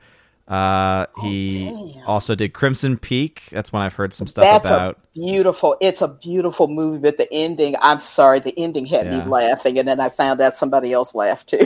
Oh, okay. Yeah. I think I had that one because that one I think the rights got picked up by Arrow Video, and so they did a special release of that. So I'm pretty sure I actually have Crimson Peak, but knowing the ending is could get a laugh, that kind of makes me want to watch. Well, it was like, I don't know if I laughed because I was uncomfortable or because the CGI kind of went wonky or in it, but Tom Hiddleston was quite good.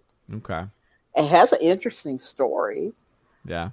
And like a lot of Del Toro movies, it's disturbing. Yeah. On some level. So, anyway, Nightmare Alley. Hopefully by next time I'll be able to review the Tyrone Power version. Yeah, the original. And I recommend that. And let's see. Okay, my 4-star, 4.5. Cat on the Hot Tin Roof with Elizabeth Taylor and Paul Newman. And Elizabeth Taylor, I think I gave that 4.5 stars because I love that movie. It is so good. I've actually never seen it. Oh, well, it's Tennessee Williams, so it's very Southern. Yeah. And it's about husband and wife. And yes, Liz Taylor's she's gorgeous in it. Mm-hmm. And the husband is one of these high school footballs or track or whatever stars that he never really hit the big time, And he hurts himself because he got drunk and was trying to jump the high hurdles. Oh, gosh. And he was out by himself. But, of course, this has gone all over town. And his brother is married to this fish wife who has these horrible children that just made me want to lock her, the sister-in-law, and those kids up in a cellar and say, bolt the doors and just leave them there. They're monsters. Burl Ives plays the patriarch of the family, and Dame Judith Anderson plays his wife. Mm. And we get Judith Anderson's character is called Big Mama. Yeah, I was wondering if that was the one you were talking about. Yeah, that's a term of endearment. Burl Ives is Big Daddy. And Liz Taylor's character, Maggie, who they call the cat, She's just trying to hold on to Paul Newman's rights as a family member because he's so stinking drunk. It doesn't seem to matter to him whether he's going to lose his birthright or not. Yeah. And you just have this family. It's supposed to be Big Daddy's birthday.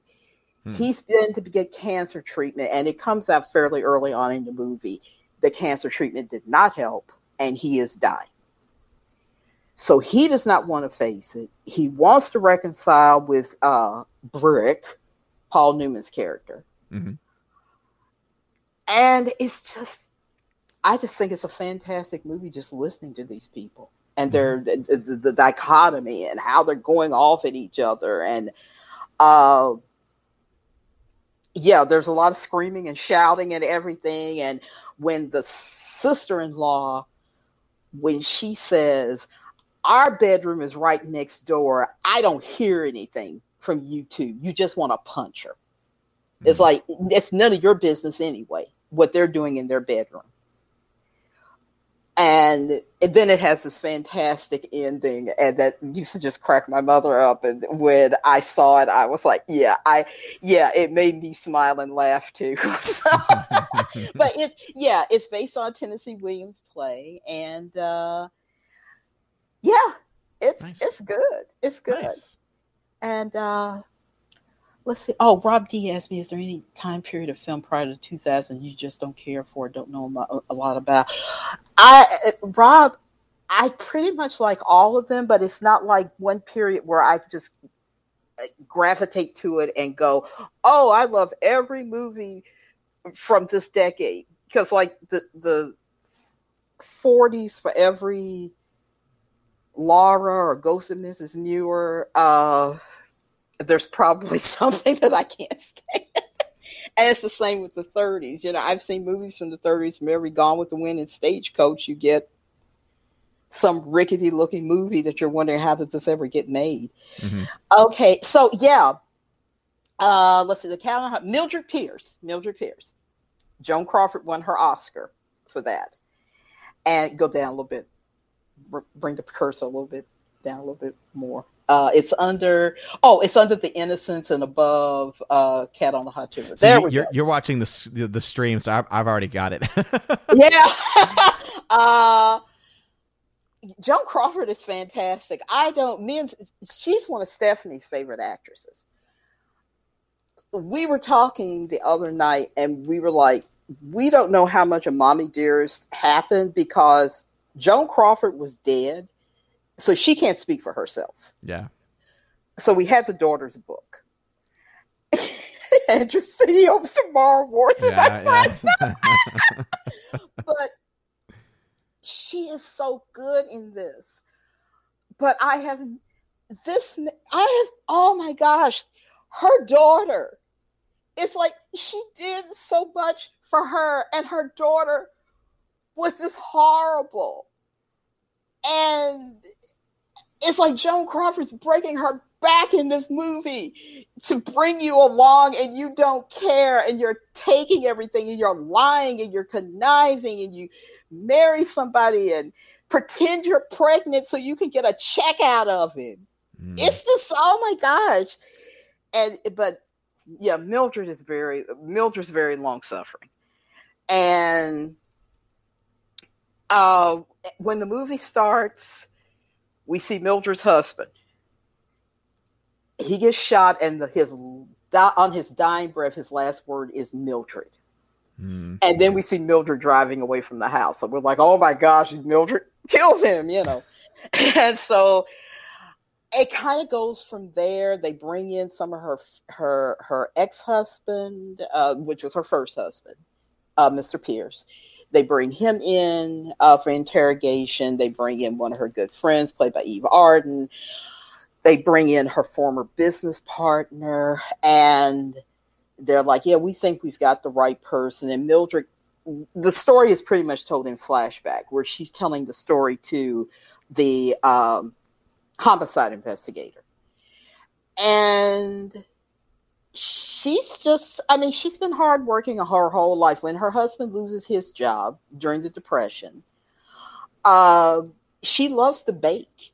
And so she bakes stuff for the neighbors and sells it. So this is kind of this, that's how she kind of gets on a roll to start her own business, is from baking in her kitchen. And Laura asked me, didn't Joan Crawford's mom pimp her out when she was there? I have heard that, and I don't know if it's true, but I know Joan Crawford had a rough life. And if Mommy Dearest is kind of true, possibly true, whatever, I think a lot of that had to do with how she turned out as an adult, her wanting everything to be perfect. Wow. And I still laugh about the whole no wire coat hangers, because for a while my mom, she didn't have wire coat hangers because it was like, they kind of rust and they get all over your clothes and everything. So I was like, okay, that's where that came. But as far as her performance, like I said, she won the Oscar for this. I don't remember who she was up against, but she's really good in this. And I see why they gave it to her, and she had been around in Hollywood for a while, and she was one of the many women that was up with Scarlett O'Hara, and I've seen Joan she was in a movie called The Unknown, which was a silent movie. She played opposite Lon Chaney Sr., and it was directed by someone from my hometown, Todd Browning. Oh, nice. And also, to answer the question, she was up against Jean Tierney in Leave Her to Heaven, Greer Garson for The Valley of Decision, Ingrid Bergman for The Bells of St. Mary's, and Jennifer Jones for Love Letters. I haven't, let's see, I've seen Leave Her to Heaven. Oh my gosh, Jean Tierney was so good in that. She's a psychopath. Yeah. And it says, Joan Crawford was not present at the awards ceremony and feigned ill that night. Meanwhile, she listened to the show on the radio. When she won, she ushered the press into her bedroom where she finally accepted her Oscar. Yes, I'm like, oh, my goodness. That's how you accepted an Oscar. Not all that. I want to thank they know you all come over here and grovel to me. That woman's a legend. And even when she was old, her Christina appeared on, I think it was As the World Turns. It was one of the soaps, and got sick, and Joan Crawford played her character on the soap. And it's like, okay, I know this is Joan Crawford, but how did that character go from being in her 20s to like in her 60s? Because it's Joan Crawford. It was Joan Crawford. You don't ask questions. Exactly. And my mother and my grandmother used to say, I remember when Joan Crawford was oh my goodness. on whatever soap that was. It was either World Turns or it might have been Search for Tomorrow. I don't know. It was one of the old ones. Yeah. But anyway. But yeah, this is a good movie. It's very soap opera-ish. Directed by Michael Curtiz. I just looked at a short documentary on him, but Michael Curtiz was known for Casablanca, The Adventures of Robin Hood, The Seahawk, Elizabeth in Essex, Grand Hotel, whatever. That's Joan Crawford, but he had a long career, going all the way back to the silent era. And his Noah's Ark, I don't even think that much exists of it anymore. His Noah's Ark got people killed. And that was before, it's like, we need to take care of the extras on the set. He's kind of like, hey, they signed up for it. All these thousands of gallons of water rushed in on all the extras and the stunt people, and people broke limbs and people died. And I don't even think there's that much of the movie left now. I saw a little bit of it. I think they had a few snippets on YouTube, and I was like, I would love to see the rest of this movie for all the hell they went through. Okay, so that's Mildred Pierce. And my other Flora Star movie in my Battle of the Cleopatras was Cecil B. DeMille's Cleopatra. And that was with Claudette Colbert. It was the biggest hit of 1934. It might have been the most profitable Cleopatra, considering, and Claudette Colbert, I liked her Cleopatra. She has that bit of playfulness, but not like, oh God, that gown.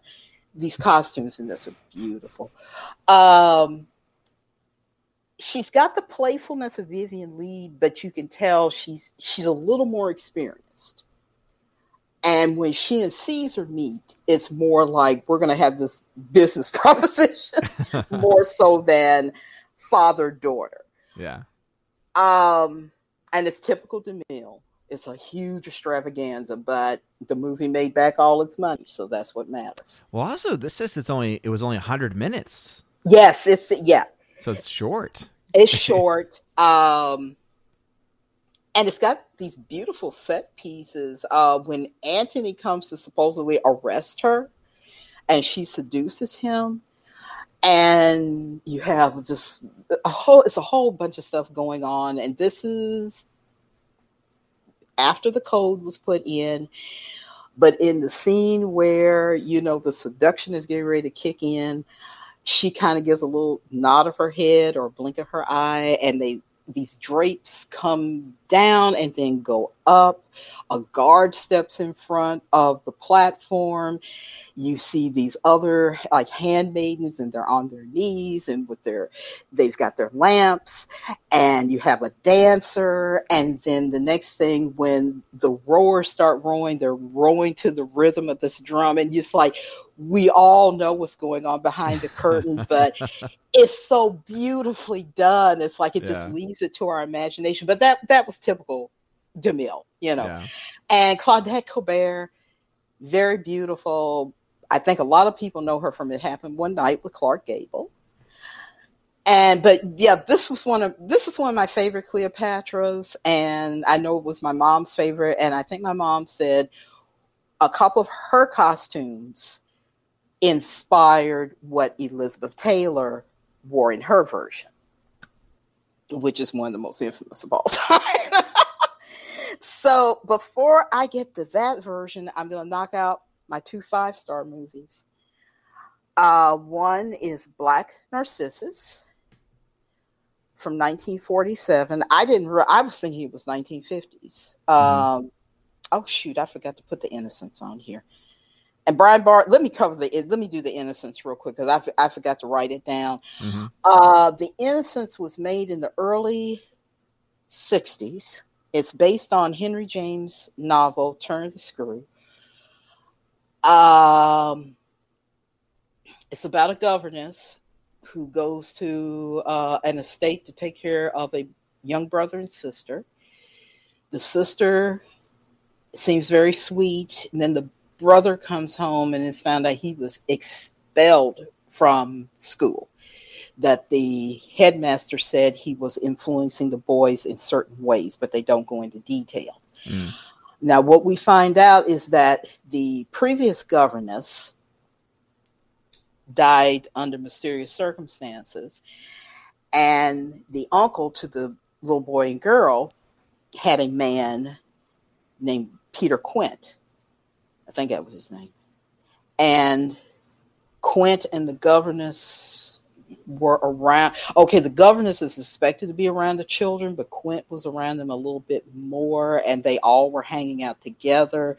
And the housekeeper says she kind of had some concerns, but kind of just, it's my imagination. Mm-hmm. Well, Deborah Carr's governess starts seeing the original governess and this Quint. The children start acting in ways that no child should behave. Now, the Henry James novella has been discussed since it first came out, and it has been disputed among, Deborah Carr was beautiful. It has been disputed among Henry James experts, psychologists, journalists, just everybody. Is she imagining these figures, or are they really there? Yeah. And if these people, we know they existed, what were they doing with the children? So we're getting into it's a dark movie. And I don't just mean because it's in black and white. It's a dark movie. And I think I was like 12 or 13 when I first saw it. And me and my mother, we sat around and talked about it. And we were debating things like this. The movie itself, the director and the screenwriters were debating that issue. And Deborah Carr was pretty much like, okay, how should I play this role? And because she's like, I'm getting mixed opinions from all of you. How should I play it? And they're like, just kind of play it straight. Or play it like you're crazy. So her performance is quite good. The children are very good. But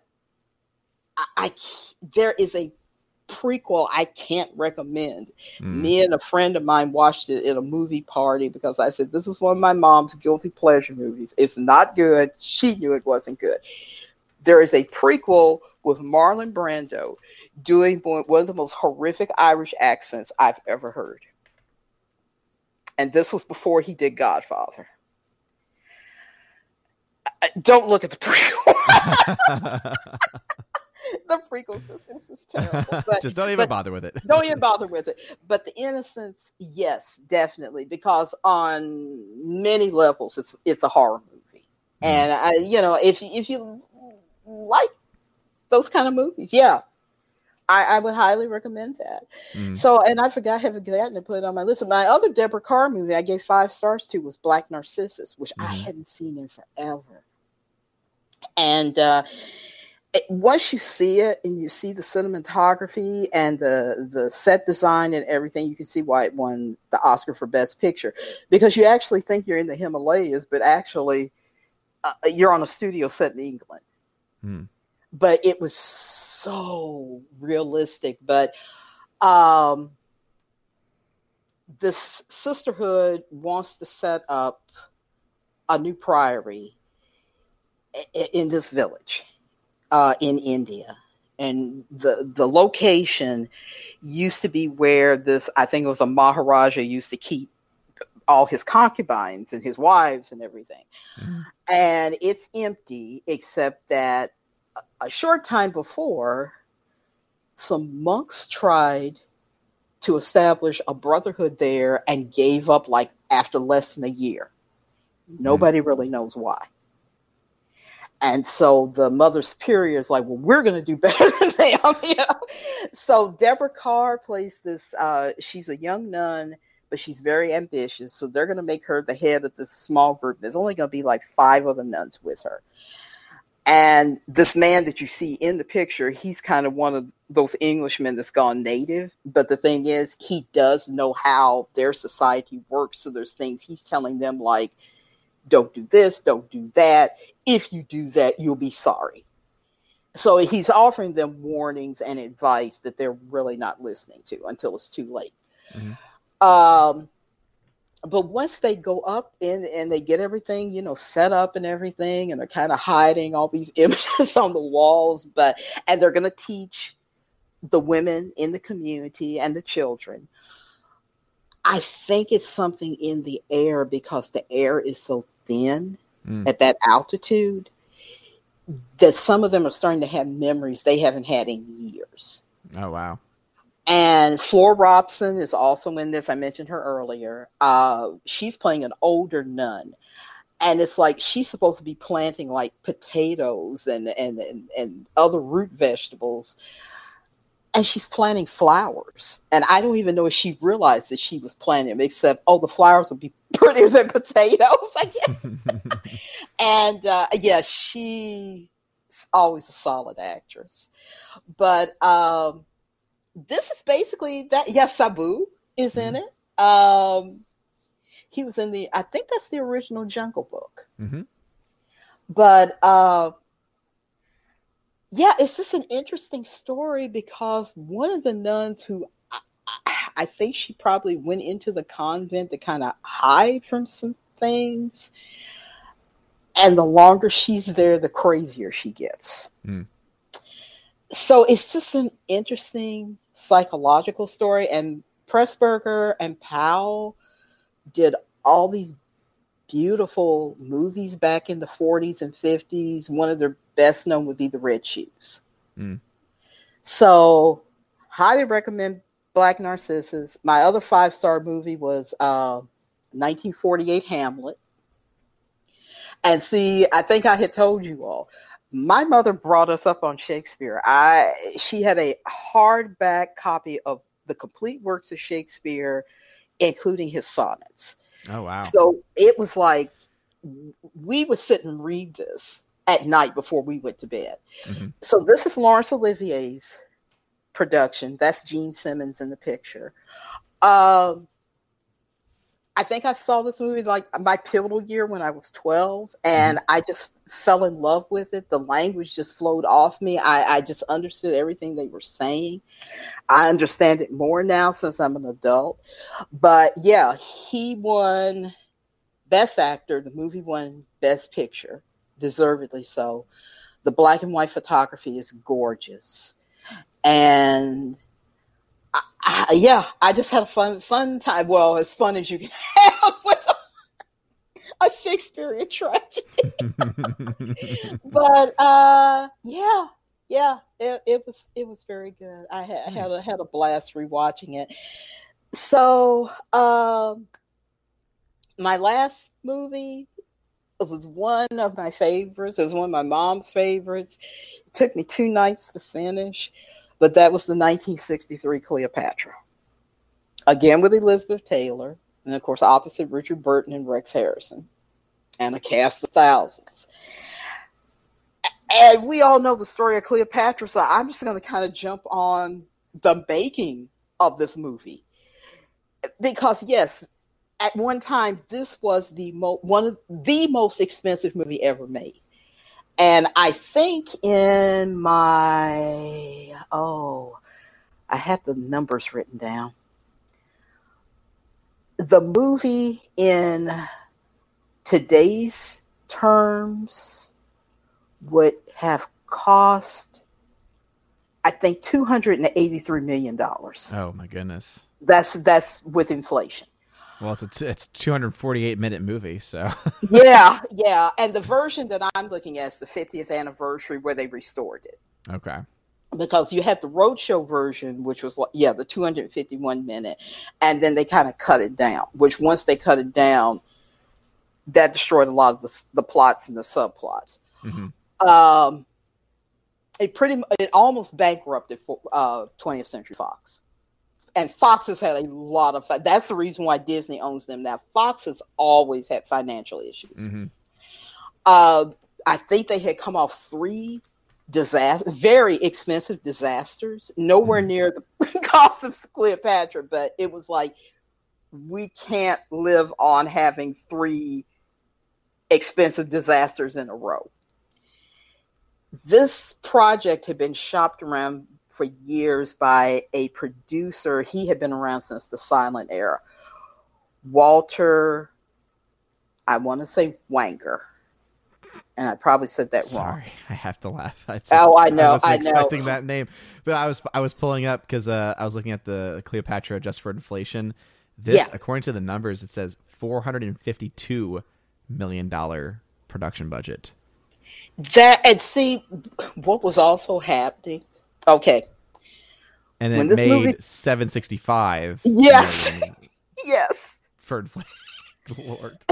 This is just, the behind the scenes is crazy. People were popping pills, and it had 2 starts. Originally, it was going to be filmed I think Pinewood Studios, but it was going to be filmed in England.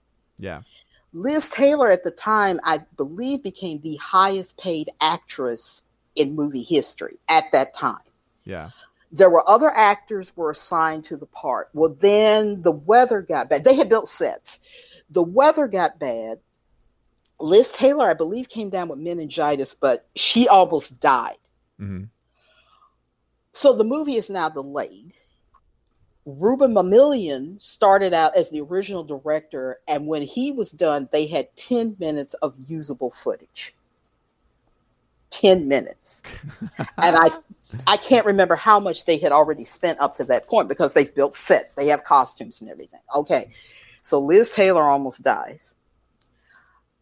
She gets better. So now they're going to start refilming. And now they got rid of Mamoulian and brought in Joseph Mankiewicz, the brother of the Mankiewicz who wrote Citizen Kane. Ah, okay. Joe Mankiewicz, very well-known director, had a strong background behind him, had worked with Liz Taylor. I just realized this. He worked with her on a great Tennessee Williams movie, Suddenly Last Summer, which could never be made today. Okay, so Mankiewicz is brought in. And now they decide, well, we'll move the movie to Rome or to Italy because the weather will be better. So now we've got Rex Harrison playing Caesar, and then they bring in Richard Burton, which they said the first time he and Liz Taylor saw each other, they hated each other. And then I think he came in, he had been on a bender. Oh, and so when he came on the set, he was kind of passed out, and she started kind of, hey, everything's going to be okay. And then that started one of the greatest romances in Hollywood history, and they were trying to keep the scandal hidden because both of them were married to other people. Liz Taylor at that time was married to Carrie Fisher's father, Eddie, the crooner. So anyway. And Liz Taylor, I read that she wanted her own hairdresser. The British hairdressers were going to go on strike because of her private hairdresser. This movie was just a mess. And they said at one point, Fox executives would say, I'm going to take my girlfriend to Mexico, hide the expenses in the Cleopatra budget. So that's probably why the budget. Explain. That would explain, yeah. And they said, I think Hugh Cronin, he said when he saw the really, really cut edition, he said, I'm barely in the movie anymore. Where did all my scenes go?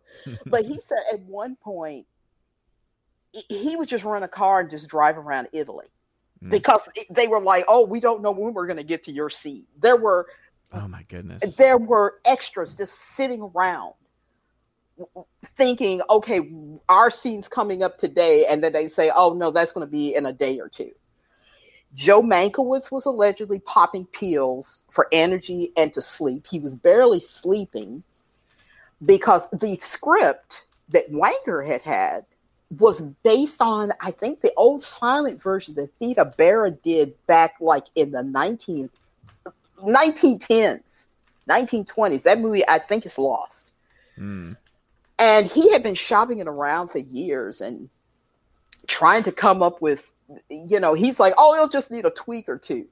Well, Mankiewicz is sitting up at night knocking out 10 pages of the screenplay to hand to the actors the next day. And then, this poster that you're looking at, there were even arguments over that. Okay, well, yeah, Liz Taylor's the star, but Rex Harrison is a star, and Richard Burton's kind of a star. So we'll just kind of put them on even level, so they're all stars together. Oh, my goodness. This was and then to top it off, because now, the movie's totally out of control at this point. Yeah. Former head of Fox, Daryl F. Zanuck, who was a dictator. He's working on his World War II D-Day movie, The Longest Day. He needs a little more money because he's shooting this big D-Day. And they're like, oh, there's no more money in the budget. What do you mean there's no more money in the budget? Well, Cleopatra's got it. Now he's involved in it. Oh, my gosh. So you've got all of these heads that are budding and everything, but I think this movie killed Mankiewicz, literally. I don't think he lived much longer, and I can see why. Wanger, it destroyed his reputation, what reputation he had left. So it's pretty much every time there's a Cleopatra movie, there's some disaster around it. But I think this might be the biggest boondoggle until Michael Cimino destroyed United Artists with his Heaven's Gate. Because everybody used to talk about Cleopatra, and then Heaven's Gate happened, and it's like, well, Fox barely survived, you destroyed United Artists. Yeah. So the movie itself, I didn't have a problem with it.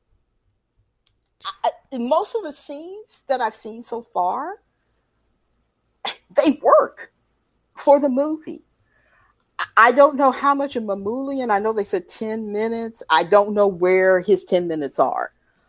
But but I like the way Rex Harrison played Caesar, because when the movie starts, he's had his battle with Pompey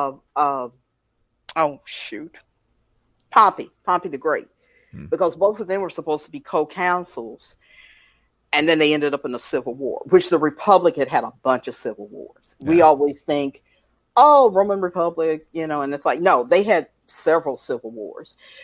And Caesar is feeling awful because he's saying, well, on the funeral pyre, they're burning fellow Romans. We're killing our own people. Well, they find out that Pompey has taken off for Egypt, so Caesar, goes in pursuit of him.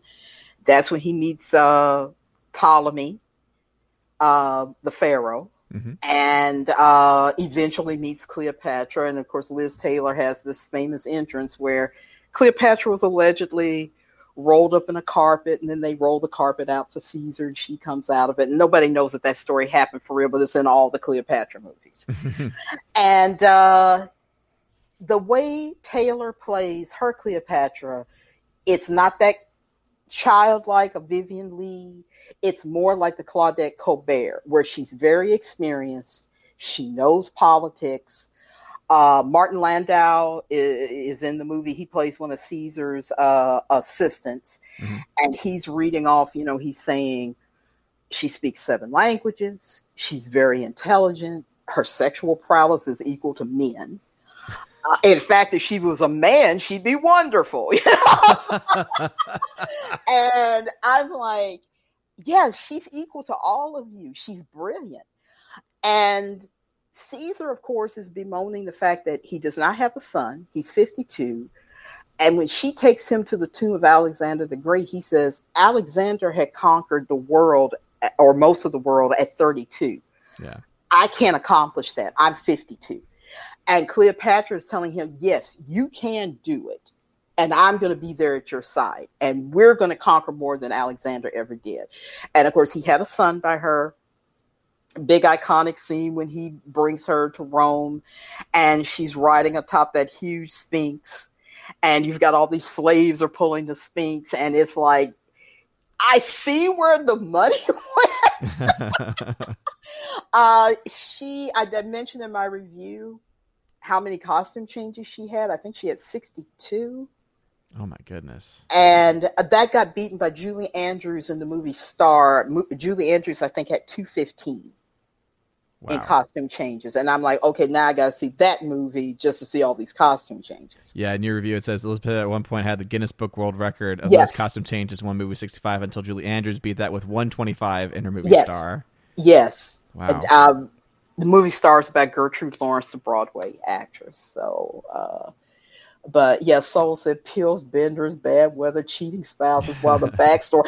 I don't know why they haven't made a backstory about this movie. Yeah.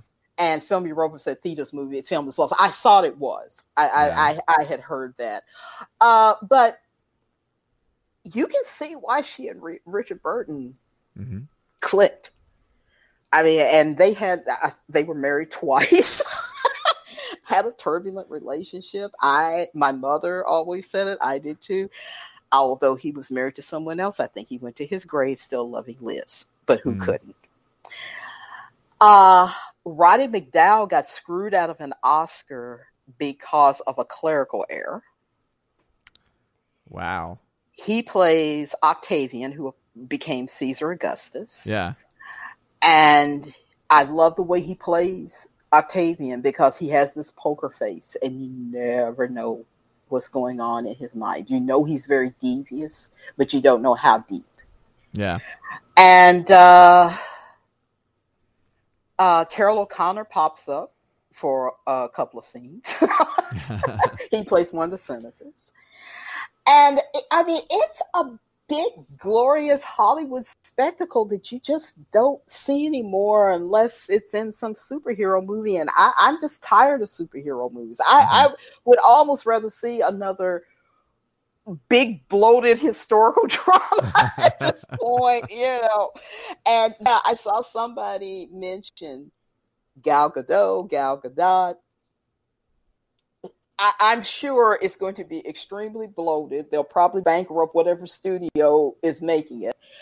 And the behind the scenes will be more interesting than what we see on the screen when it's finally released. I mean, her director's already dropped out or whatever. What's her name? Patty Jenkins. Mm-hmm. That was the original director. And then all of a sudden, she was going to do the Star Wars movie. And then all of a sudden, she's not going to do that Star Wars movie. So I was like, it continues. The Cleopatra curse continues. And I'll just say in closing, my mom's dream, she had wanted to be an archaeologist. And of course, this was years before Indiana Jones and all that kind of thing. But she was always interested in archaeology and anthropology. And she said, if she had been an archaeologist, she wanted to find Cleopatra's tomb. And I was like, that would have been so spectacular, you know. So, yeah, she found this movie and I became a fan of it. And Elizabeth Taylor, rest her soul, we both shared the same birthday, February 27th. Not the same year, but we share that same date. So she's now one of my favorite actresses. That's awesome. From the GOAT. I didn't realize that she had the same birthday. Had the same birthday. Yeah, like I said, different year, but but anyway, so that's the movies I saw, and I'm going to continue this in memory of my mom. I'm going to continue trying to watch some of the movies that we watched together, or I know that she liked, and because March 14th would have been her birthday. And I'll see what I come up with for next time. Nice. Very good. Thank you for sharing, again, movie history, movie knowledge of all these things. And that's awesome what you're doing as well, because it's a way of, be able to keep that the connection, the memory, everything with your mom. And so that's awesome. And again, a happy early birthday to you. Thank you. Yes, of course. And I think we're just about at the end. I was going to try and wrap things up around 3, and we hit it. We just got it right about there. So thank you to Peter DeRosa, though, who did just drop a $10 super chat, who says, from one Catholic to another, I appreciate you and all that you do. Continue to pray for the boys on FNT. We love them all. Hail to the All-Father. Well, thank you very much, Peter DeRosa. I really do appreciate the super chat, man. And absolutely, we'll always pray for them, pray for everyone in the Asgardian community as well. And it's kind of crazy to think, because tomorrow is, in the traditional calendar in the church, it's Quinquagesima Sunday tomorrow. It's the 50 days prior to Easter, and Ash Wednesday is this Wednesday. So it's kind of crazy that Lent is almost upon us, and I need to finalize some decisions as far as like what kind of fasting and abstaining from meat type of thing I'll be doing, because I'm going to try and do a little bit more than the usual for this one, which will impact meals, and so I have to figure it out soon, because I need to head to the grocery this weekend, and obviously once Wednesday hits, the meals will change just a little bit. And I did want to shout out also to Philly the Hobbit Allen, who sent an ice cream donation over on DLive a while back, so thank you very much for that. I really do appreciate it. And to everyone who joined today as well, it was great having everyone in the chat. And thank you to Laura for being modding in the chat. And I don't know if Laura had any desire to jump on for a second or not, but Fasting and Furious Odin, she says, yes, exactly. It's going to be a Fasting and Furious 40 days. But I know that she was dealing with some home stuff, so I figured that was probably what was going on. But Laura, thank you for modding, and of course Tina, thank you for being not just in the chat modding, but of course also for being a Chosen of Valhalla member. And Thank you also, of course, to Rosetta Allen, who had to leave a little bit earlier, and shout out to Mr. Roy. I don't know if Mr. Roy was still able to listen or not, but I know he was in the chat. Shout out to ZK Man as well, who I know wanted to be here. Shout out to Matt. I know that Matt was planning on being here, but something must have came up. So shout out to him and to all the Chosen, because there's other Chosen members as well who don't. I have a visitor. Oh, he's walking. Yeah. Oh, yeah. Absolutely. Oh my gosh. Oh, yeah. He's huge. He's huge now. Yeah. This is baby Thor. Hey, how's it going, bud? He's like, what are you doing? He's like, what are you doing? Yeah. I look at the corner of my eye, and I'm like, there's a small person behind me. Oh, it's baby Thor. Hey, bud. Yeah, he just woke up from his nap from a little while ago. So, hey, bud. Yeah. You see all the lights? Oh, is that Mama? Okay. There you go. Bye-bye. I'll see you in a few minutes. Mwah.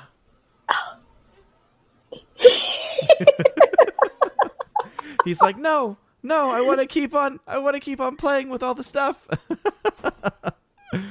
Anyway, yeah, it's been a while since Baby Thor has been featured. So yeah, he's walking, he's running, he's great. But he's at that toddler age too. He's at that year and a half, almost getting it's just, and it's been like the last like month he's been kind of getting to more toddler activity, so more tantrums and everything. So it's just exactly.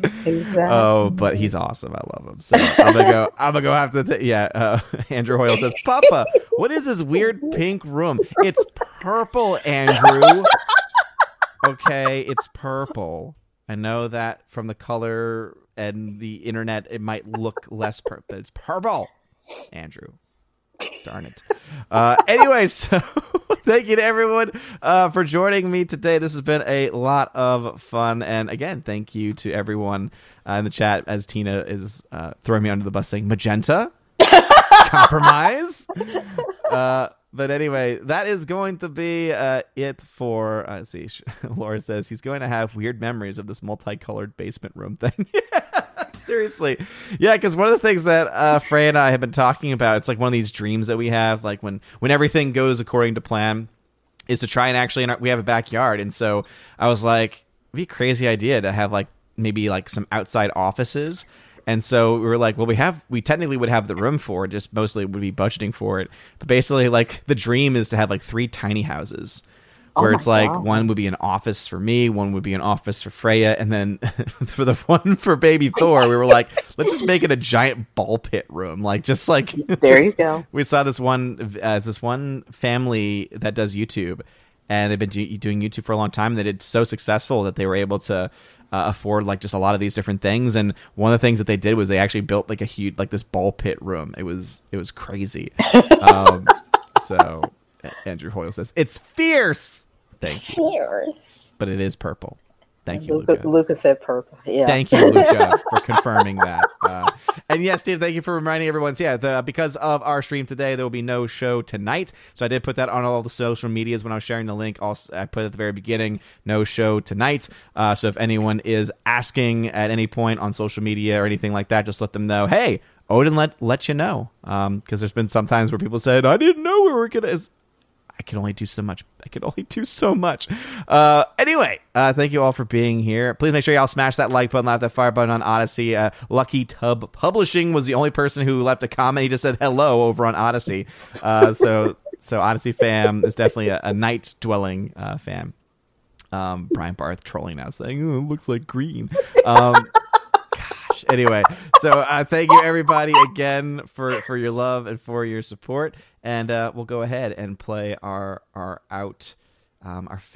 February Patreon shout out video. It is crazy; it's almost the end of February, and but what we will say is, even though there is no show tonight, Lucky Tub Publishing says I'm still listening. Oh, well, thank you for that, Lucky Tub. I appreciate that.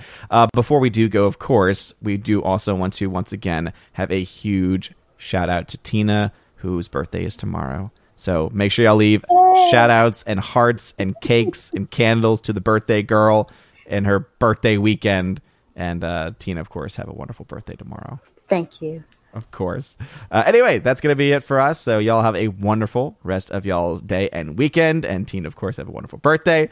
And as always, God bless. And now for a huge shout out to all of my Patreon Subscribestar and Locals members, starting off with Patreon animation commentator Brandon. Let's go, Brandon. Brian P. Christopher Bowman. Father Christopher Miller, hail to you, Father. Father Damian Cook, Fuzz Aldrin, Garrett Searles, Hannibal Grimm, Harold Francis, Hymir Ari Hymason, Inflamed Wood, Jacob Juice, Jeffrey Toon, Joe Horn, Jonathan Carney, Gomer Kyles 79, Laura, The Modern Major General's Story, Mike Jackson, Mad Mitch Dunaway, Mondo Spieler, Mr. Peabody, On to June, Orange Hat Reviews, Out of Step with Reality, Priscilla Hall, Rosetta Ellen, Stan Andrian, Teresa Martin, or Miss Martin Muses, Theodore Benden, Tina Bojan, and Tina B, the Empress of the Universe. Thank you very much for supporting me over on Patreon. Also to my Subscribestar peeps, UAB Mad Dog, which is Mr. Mike Jackson, Storm Tracker, The R, Fast Reaction,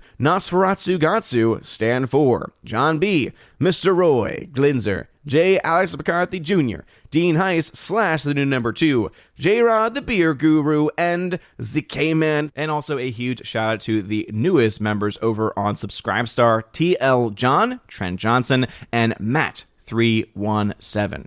Thank you all very much for supporting me over on the Subscribestar platform. And to my 3 local supporters, we got Kara Tharp, UAB Mad Dog, which is once again Mike Jackson, super supporter over there, and Robert Barnes. Thank you very much for supporting me over on the Locals platform. And if you want your name shouted out at the end of every live stream and video, please think about signing up on either of those platforms. You can find a link in the description below that will lead you to all of those different pages. It is known as the Willow link, as it is w.lo link, and it will have all of the links to that, to the Discord channel, to all different kinds of places, including places to support me as well.